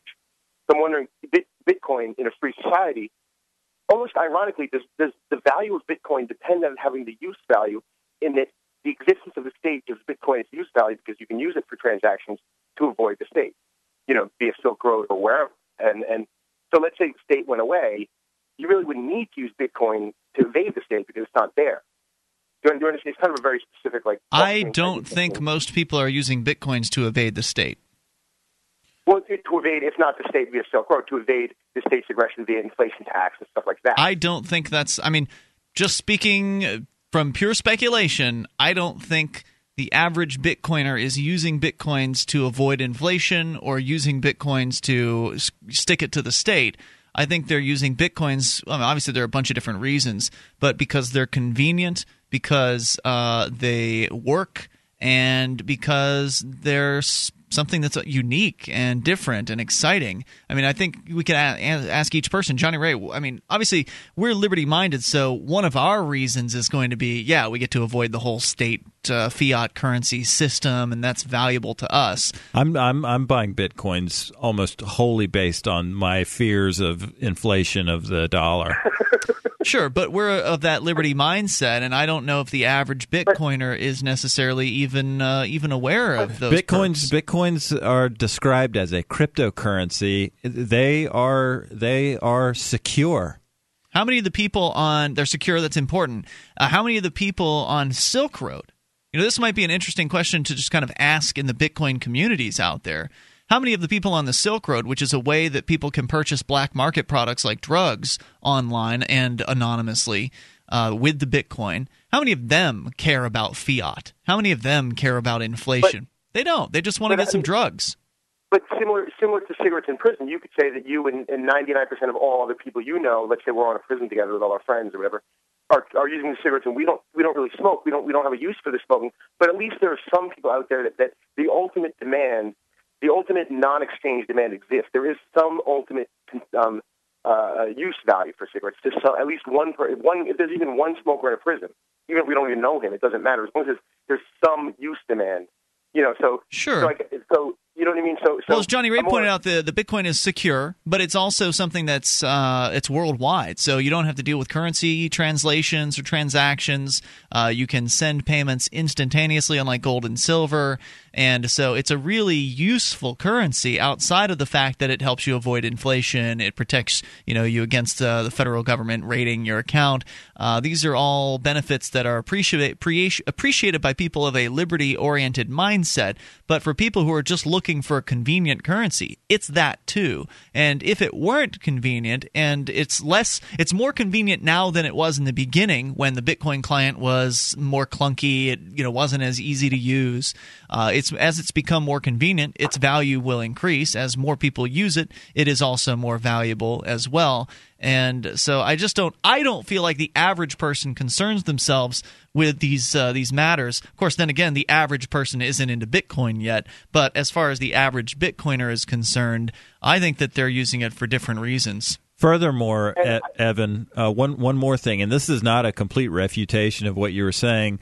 Wampum was used as a currency by the colonists to trade with the Indians in the back in the old days. What is wampum? Wampum was shells. Okay. Sacred shell beads of the eastern woodlands tribes of the indigenous people of North America. So it had an ornamental value, but that's all. But I mean, the ornamental value is still non-exchange. Like everything that involves as natural money has at least a value other than the pure exchange value. The ornamental value, use value for gold. Wampum is very similar to gold. They please their gods by owning shells, whereas ancient whomever, Egyptians thought that their god wanted them to have gold, or whatever the mystical reasons were for people being attracted to gold. But at least there was a non-exchange value there for at least some people. And again, I'm not trying to bash Bitcoin because technically, even if, and this isn't my argument, I'm kind of actually on the side of this, but even if the worst case scenario that the Bitcoin solely has value that's pyramided on the use value of avoiding the state, then it's a perfect hedge, especially for people who don't particularly like interacting with the state. Like, that's a good problem to have. Oh my God, all my Bitcoins are reduced to a value to zero because there are no more states anymore, and there's no people out there revolting. Yeah, I don't see that happening. I don't see that happening. Even if it did, that's a great problem to have. Oh no, there's no more state, so Bitcoin's worthless. Yeah, I get where you're coming from, but if anything, without the state, more people would probably use Bitcoin because, as you said, those other currencies would collapse likely, or they pop. I do tend to think it would be more similar to Bitcoin technology, but it would ultimately be backed by, let's say, gold or something that had industrial value, like a rare earth something. At least, so even if only 1% of people trading in these electronic accounts backed by Neodyme or whatever. I'm not telling you that's not possible. It certainly is. It certainly is possible, and maybe that's something that you could do: is create a currency that is somehow electronic, but also backed by value, or what you consider as value. I consider Bitcoin to be valuable for the reasons that we've specified here, because it's a brilliant currency that manages to avoid a lot of the pitfalls of the currencies that we've known up to this point. And Bitcoin wins because they did it first and they did it best. There are other competing currencies out there. I think Litecoin is one of them. There are, I guess, several competing cryptocurrencies that are trying to take Bitcoin's crown. Maybe one of them will someday, and maybe Bitcoin will go down in value because a better electronic currency comes along. Thankfully, Bitcoin is continually being developed. There's always new changes coming along to it. It's an open source project, so hopefully that won't occur. But there's real value in being to market first with a unique proposition that the marketplace finds useful, and that's Bitcoin. They made it, they did it, and they're continuing to do it. And I don't see that being a problem. And just so you don't think I'm too hostile towards Bitcoin, which I'm not. It's like the joke about if you're swimming in the ocean and there's a shark, you don't have to swim faster than the shark. You just have to swim faster than the people you're with. Then Bitcoin clearly, even if it's not perfect money based on my what I'm pointing out might be a potential flaw, it clearly is leaps and bounds ahead of fiat, and arguably possibly leaps and bounds ahead of gold. And the market, it seems like the market agrees with you, because you look at the price of the Bitcoin, over $13 per Bitcoin now, as the most valuable currency in the world. That's the market saying, hey, this thing is valuable, and more so than anything else at this time. But of course, time does change things. Thanks for the call, Evan. Appreciate the call. We're coming up.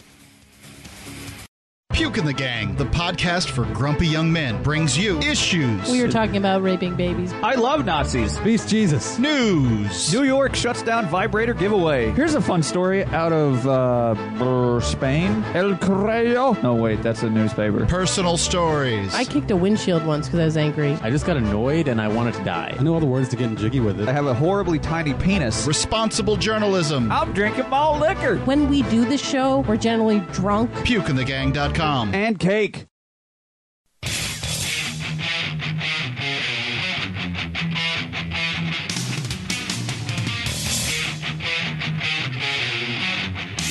This is Free Talk Live. Take control of these airwaves and do it toll-free at 855-450-FREE. It's the SACL CAI toll-free line. You can join us online over at freetalklive.com.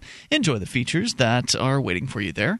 Once again, that's freetalklive.com. With you tonight, it's Ian. And Johnny Ray. And don't forget, you can also get on the phones here at 855-450-FREE. Was telling you in the last hour about court today where I actually won a case. Happens every now and then, and you'll never win a case if you take a plea deal. And that's kind of the general overarching message of what we were talking about in the last hour, is that if people stop taking plea deals, then we can see the system change without actually having to go through legislative processes. If there were enough people willing to refuse to pay a speeding ticket or a parking ticket or a cannabis ticket or whatever it is they've been hit with, then the state will be overloaded with cases.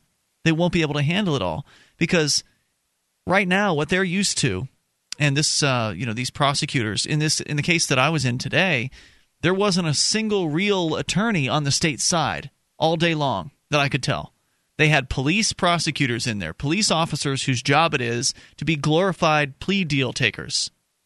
They come in there as though they're a prosecutor, and they appear to be, the prosecutor in the case. But all they're really doing is offering plea deals to people. And that's most all what went on today. There was a handful of folks that, decided to go with not guilty, and good on them.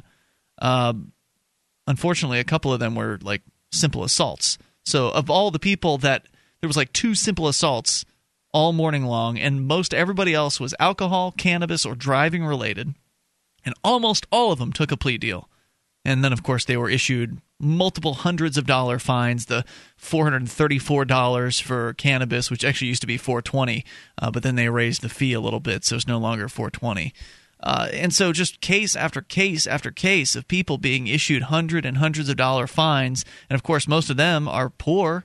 So you never saw the prosecutor? I mean, you wouldn't have in your case anyway, but... Well, the state trooper who was there prosecuting people asked me to come out and talk to him. Of course, I brought my camera out with me, and I said, I'll be recording this. And he said, well, do you want to talk to me? And I'm like, no, we don't really have anything to talk about. And then he went back in. So, I mean, he wanted to ask me if he didn't actually come out and offer me a plea deal. But normally that's what happens.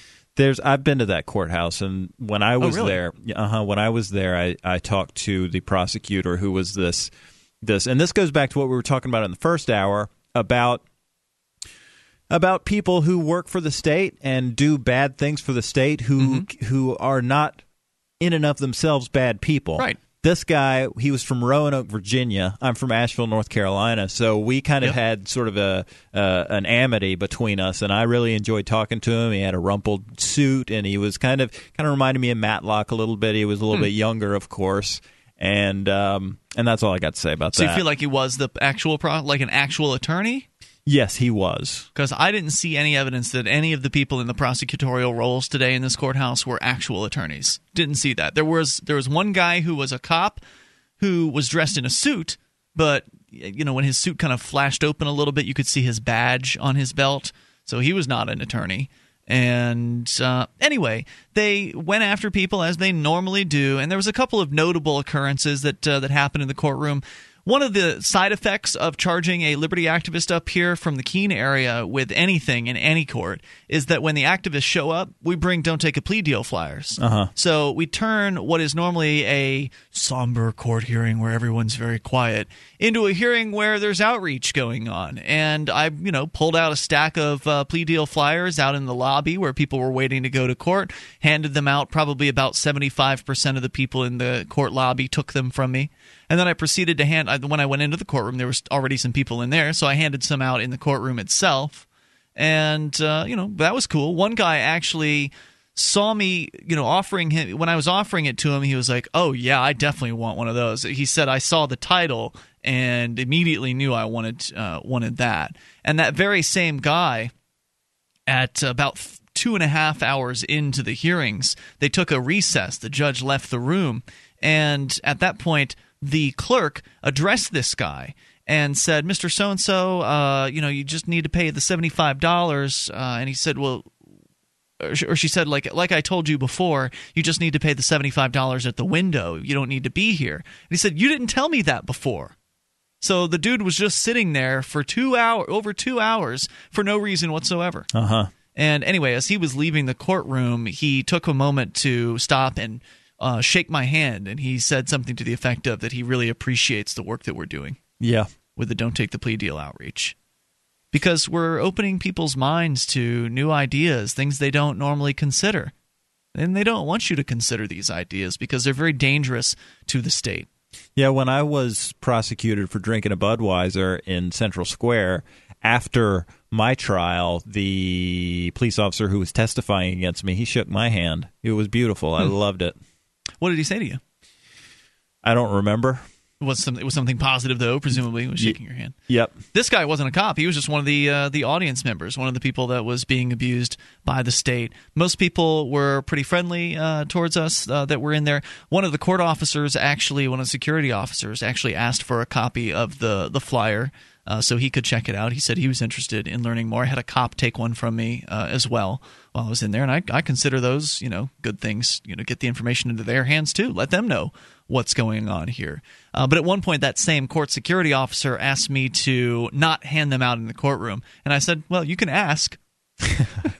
At that point, I had already finished. I didn't have any more to hand out in the courtroom. I'd already done that. But they love to tell you things to do. They love to tell you little things to try to control you. So like I had my camera on my tripod, and I had put it I was sitting on the outer edge of one of the pews near the aisle, and I had stood the tripod and the camera on the side of the pew that was in front of me, and he asked me to move that in front of me instead of on the side of the pew because people could trip over it or something like that. And I told him, I'll move it here in front of my bag on the side of my pew. And, so I didn't actually move it exactly where he wanted me to move it, but he just wanted to tell me to do something. They're into doing that sort of thing. So there was those interactions, generally positive response from people, and I think I pretty much told the whole story at this point. And I have a question online from Hootsuite, or from Facebook specifically. Trevor Willis says, today is my lucky day. Jury duty. Jury nullification? How should I go about this, Ian? I can't call in because I'm at work. So he's gotten a notice. They're telling him that he's got to show up. You have been selected as a potential juror. We were talking about the draft earlier tonight. Well, guess what? The draft is still here. It's still with us. It's just a draft for jury duty. It's not as life-threatening as a draft for the military, but it is a draft. You are plucked away from your life. You are told that if you don't show up at this time, at this place, and do as we say, then we could hurt you. And they can. They have, gone after people for not showing up for jury duty before. So that jury duty notice comes with an implicit threat as well. And you can't just go in and easily sabotage the whole thing. If you hang the jury, they're well able to retry it. Let's talk about what you can do, or what you could possibly do in the case of being called into jury duty. More coming up. You take control at 855-450-FREE. This is Free Talk Live. This is Mark of Free Talk Live. We've been witnessing a meltdown of the economic engine that powers our country. With a printing press tethered to Washington bureaucrats and New York central bankers, how can we trust paper money? For years, I've been buying gold and silver from Midas Resources, and you should too. Call 877-357-9938 for a free book titled 10 Reasons to Own Gold, or go to gold.freetalklive.com. Again, 877-357-9938. 877-357-9938.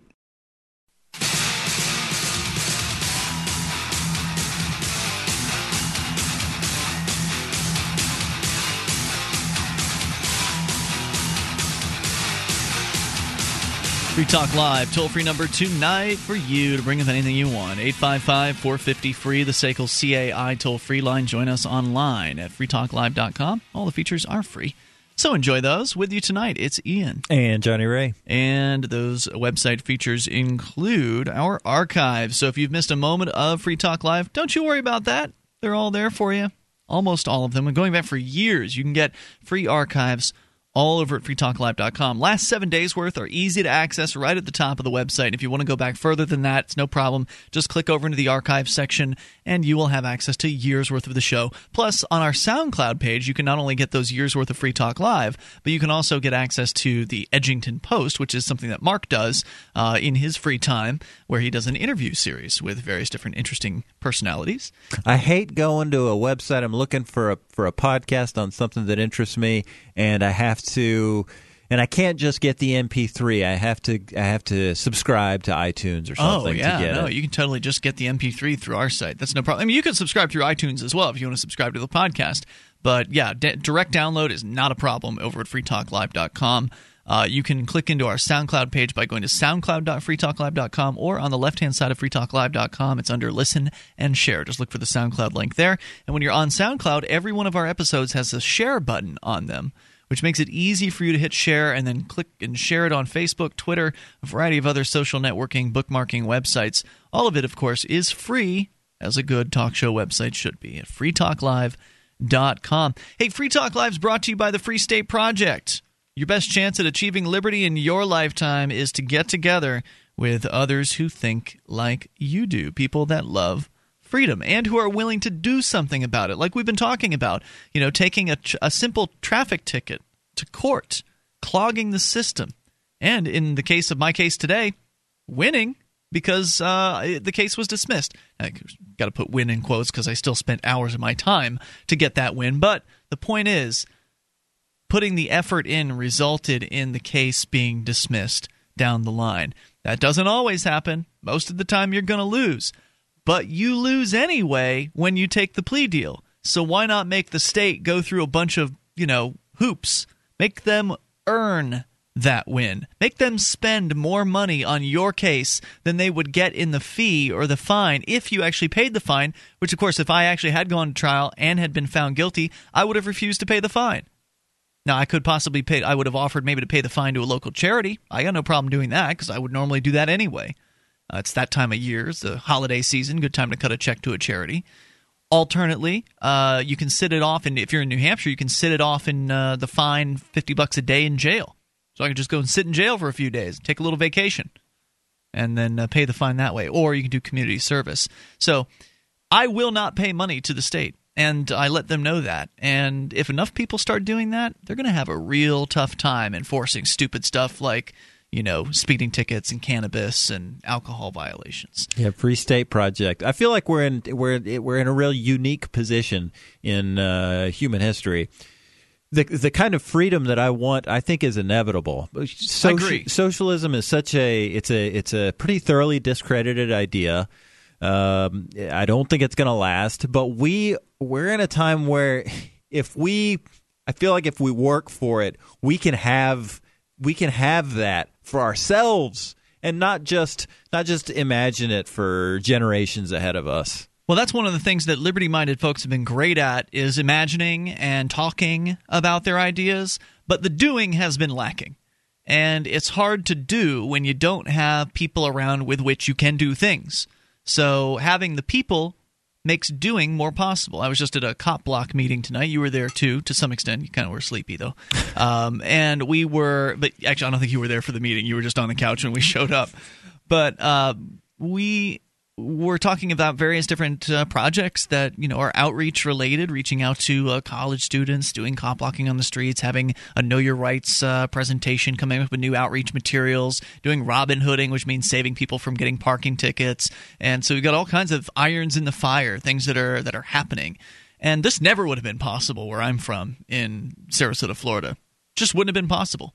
And nor would it have been worthwhile had I had the same amount of people interested in doing real activism down there, and I didn't. But had I had that number of people, the same number that we have here, our impact would have been less. We would not have been able to make as much of a difference because numbers matter. So go to freestateproject.org. You can't do it soon enough. freestateproject.org. The sooner we can get as many people to New Hampshire as possible who love liberty and who are willing to work towards more of it, the more effective we'll all be at this project. And I think that eventually the effectiveness will increase as the statists become more frustrated. Because the more liberty-minded people move here, the more active the liberty-minded people get, the more fruitless the efforts of the statists will be, the more frustrated they will become, and eventually the statists will just decide, we'll go to New York. Let's get out of here. There's no future for controlling others here. There's too many people moving in that are too active. We can't have the same effect that we used to. People are just taking tickets, parking tickets to trial. The whole system's coming down around us. I can see that happening. Can't you? I mean, if you were a statist, would you want to deal with this stuff? Certainly not. I mean, if you were a prosecutor, would you actually want to have to prosecute a case? I mean, when you're used to just taking plea deals all day long, day in and day out, you haven't prosecuted a case in months. All of a sudden, these liberty people come in and start taking parking tickets to trial? Nobody wants to work for their money. Certainly not government bureaucrats when they can get paid for not having to work and just do plea deals. So it's going to get more frustrating for them. We're already having amazing wins politically, civil disobedience-wise, media outreach. I mean, there's just so much to do here, and we're just barely getting started.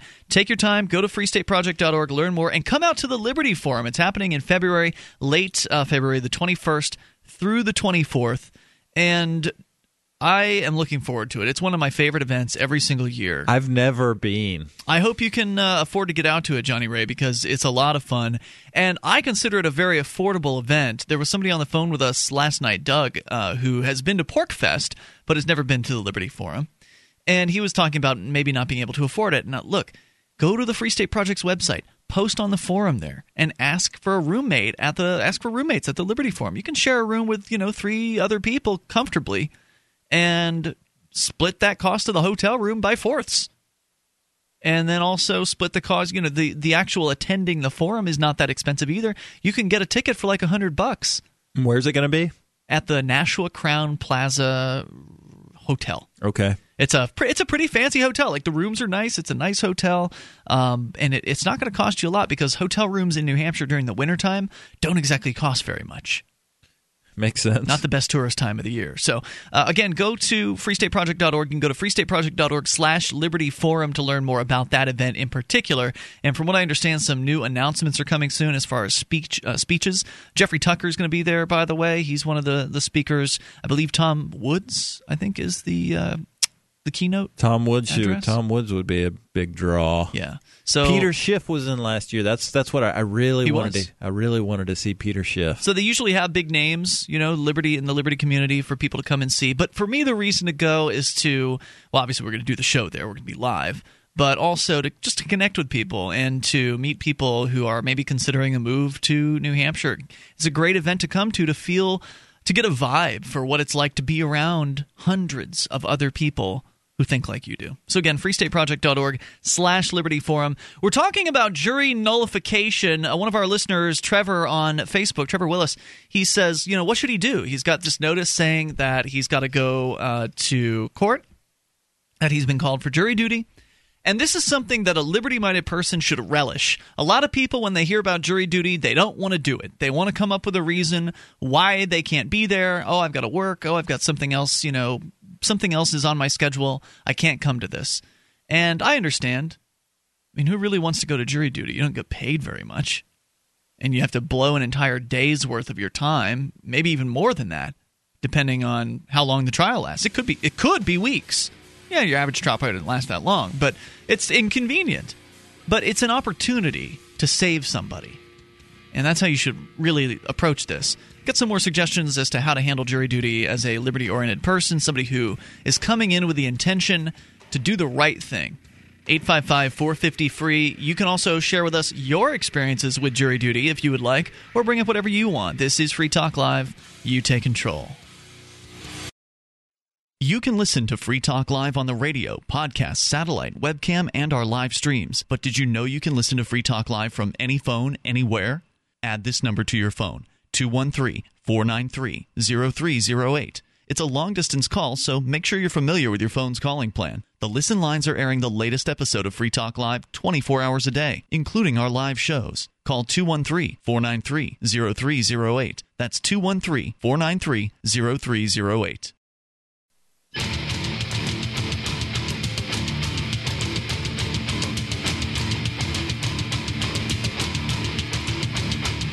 Free Talk Live, toll-free number here for you, 855-450-FREE. Precious moments remain, just enough time for you and your thoughts if you call in right now. You can bring up anything. Doesn't have to be about jury duty. That is the topic at hand at the moment. 855-450-FREE. Here tonight, it's Ian. And Johnny Ray. And so, Johnny Ray, what's your story with jury duty? Have you ever sat on a jury? No, I have not. I haven't either, and it's not for lack of trying. I had been summoned back when I was in Florida. I've not been summoned in New Hampshire, and I certainly wouldn't make it on a jury here because they know who I am, and they would kick me off in a heartbeat if I ever got the summons in the first place. I'm not registered to vote in New Hampshire. Are you registered to drive? Yes. You could be summoned. In New Hampshire, they pull from both locations, from what I understand. So we've got a message here on Facebook from a listener. He's got a notice about jury duty. He's wondering, what does he do? Well, first of all, this isn't legal advice. I'm not an attorney. But I do know a little bit about jury selection processes, and they're all different in every state. Even from courthouse to courthouse, they may differ slightly. Basically, you're going to go in there. You're going to go in with a group of, it depends on the size of the county and the size of the region or whatever. But you're going to go in with probably dozens, if not over 100 other human beings who have also been summoned. And they will give you a form of some sort, some kind of a questionnaire. And I have observed these questionnaires. I filled one out when I was in Florida, and when I was in a criminal case here as a defendant, I got to look at the questionnaires because the defendant or the attorney for the defendant gets to examine these if they like. So your answers are not private on these forms.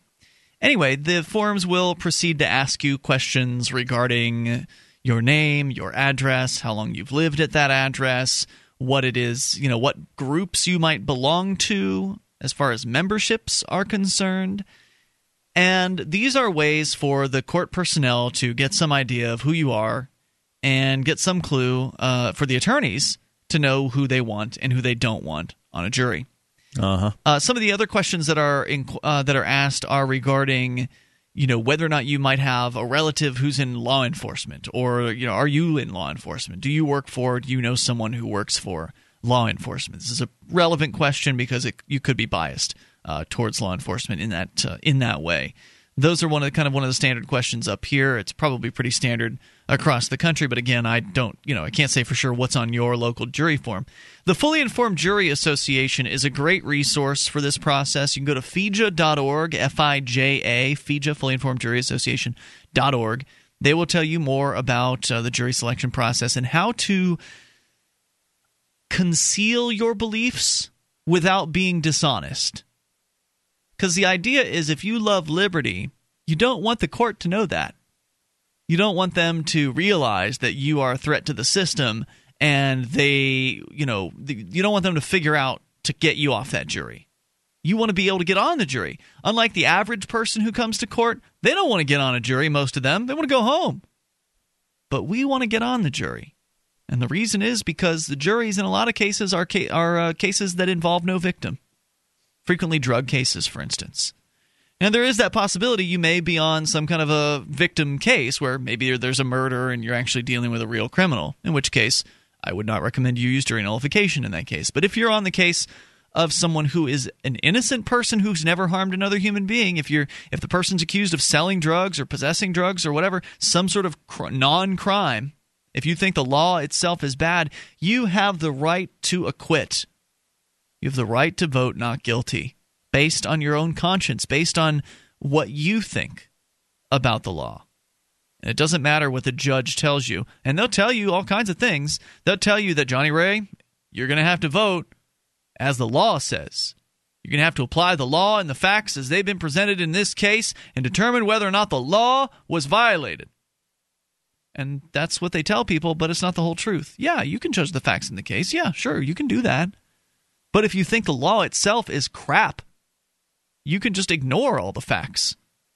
If you think, as I do, that the drug war is a terrible scourge against humanity, and you're sitting on the case of somebody who is accused of selling cannabis, and they caught him red-handed with 20 pounds of it, and so it's, all the evidence is there. By the law, he's guilty, but he didn't hurt anybody. He just sold some pot.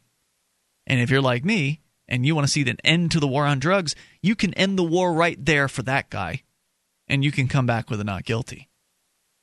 And if you're able to convince the rest of the jury to do the same thing, then that guy won't ever be tried again on that charge. If you get a hung jury, there's a chance they'll try him again, but at least you've hung the jury, and at least at that point there's a chance they won't try him a second time. If juries keep hanging, at some point they're going to give up. So one person on a jury can prevent someone from going to a cage. You have that level of power over another human's life. You can use that for good as a juror. That's a huge opportunity. So why would anyone who cares about freedom want to go home? Why would anyone want to not spend their time on a jury like that? But how do you get on? How do you get past the screening process? Well, Fully Informed Jury Association recommends that you quit the organizations to which you belong. Because they'll ask you the question of what organizations do you belong to on the questionnaire. And if you have quit all the organizations, then you're not perjuring yourself by leaving it blank, or only mentioning the homeless shelter or something like that. Something that's community oriented that you're involved in. So if you're worried about perjuring yourself, and that's a legitimate concern, then that's one way that you can do it. You can just kind of quit the organizations that you're a part of, or you could just say you forgot. I don't recall.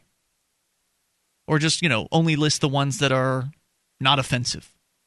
I don't think you're under an obligation to list all of them. It's probably something, there's probably some statement at the bottom of the form like, I've filled this out to the best of my ability. You could probably use the I don't recall line, like politicians and cops like to do when they're on the stand. What organizations of which are you a member? I don't recall. And that could be a true statement. You may not recall. You may have a haze that surrounds the memory of the organizations that you're a member of while you're in a courtroom. It can be a very confusing place to be in a courtroom. There's a lot of scary things that go on there. I can't blame anybody for not remembering details like that. So, you figure out how to handle that. But if you want to get on a jury, they can't know what your political beliefs are. They can't just dismiss you out of hand, because they do have these peremptory challenges when you're selecting a jury during the voir dire process. Each attorney, each side, has the ability to just throw somebody out. So if I don't like the way you look, Johnny Ray, I can throw you off my jury. If I don't like sensible, if I don't like somebody's job, I can throw them off jury. Like when I was in my trial, one of the jurors was the IT director for the city of Keene. See you later. So she didn't get on. And anybody that was like a teacher, I don't want them on my jury either. Anybody working for the state, I don't want them on my juries. But of course, the prosecutor gets to do the same thing. So if the prosecutor sees that somebody's on the jury who's works for Free Talk Live or whatever, some obviously liberty-oriented thing that they don't want to get on the jury, you'll be kicked off. So you have to be careful with how you fill those forms out. You don't want to perjure yourself, but at the same time, you don't want to let it be known what your beliefs are. Once you can get past that process, you're pretty much good to go. Now, let me jump in here for a second, Ian. If you go to, what was the name of the individual asking this question? Trevor, or anybody else interested in this topic, if you go to freekeen.com, go to the search box and look up, I think I looked up Rastafarian. Let's see, filed under Issues National New Hampshire News Update Victimless Crimes. Yeah, I looked up Rastafarian Rastafarian, and I found the story from when the Rastafarian was let. He won his case. His case was dismissed. He was found not guilty by a jury. A Free State Project participant was on the jury, and that will give you a link to that show where she called in and explained everything. It's a great interview. She really got into detail about how that process worked and how she was able to swing that jury to not guilty. Yep, and there's a written statement from her also at she's freeteam.com. A hero. And she's an early mover for the Free State Project. Her name's Kathleen. Really nice lady. One of the earliest movers, actually. And she's an older lady, too. A lot of Free State Project participants are kind of in their 20s, 30s, and 40s. She's a little bit older, I think, maybe early 50s. And so she got right onto that jury. I mean, she had that jury look to her. She doesn't look like an activist, She doesn't have any kind of criminal history or anything like that that would get somebody like me flagged. And that's why we're right back around to the Free State Project and why it's so important to have numbers. If you've got enough activists in any given area, there's a good chance somebody's going to get on a jury.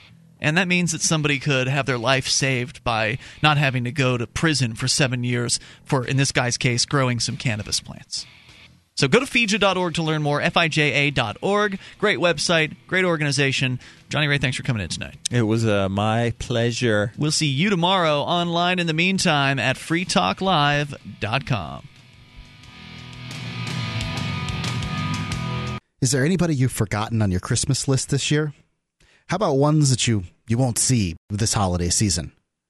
Are there friends or family that live far away? Did you know there's an easy and simple way to show them you're thinking of them this holiday season?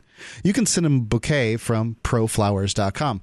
Right now, we've got a special of the Free Talk Live special on ProFlowers is a beautiful arrangement of a dozen candy cane roses. They're red and white roses with some baby's breath in them, and they come in their own beautiful vase. And you can send them, to anybody on your list who needs some flowers. I'm sure that mothers and sisters and aunts, those folks would really love it. Girlfriends certainly would love the candy cane roses. Use coupon code FTL to get this great deal. It's $24.99, and you get quite a bit off of the regular retail price with coupon code FTL at proflowers.com. And you can upgrade to 18 candy cane roses in a bigger arrangement with gourmet chocolates for just $10 more. It's really stunning with them all together. Pro flowers are guaranteed to stay fresh for a full week. They're not the kind of flowers that are just going to show up and start turning yellow immediately. You get your money back if if that doesn't work out for you. So go to proflowers.com or call 800-PRO flowers and mention FTL. When you go to proflowers.com, you look up in the right-hand corner, there's a microphone, and you just type in FTL there. It's proflowers.com, click on the microphone, type in FTL, and the order expires on midnight on Friday. Christmas is just a few days away, so go to proflowers.com, use coupon code FTL, or call 800-PRO flowers and mention FTL.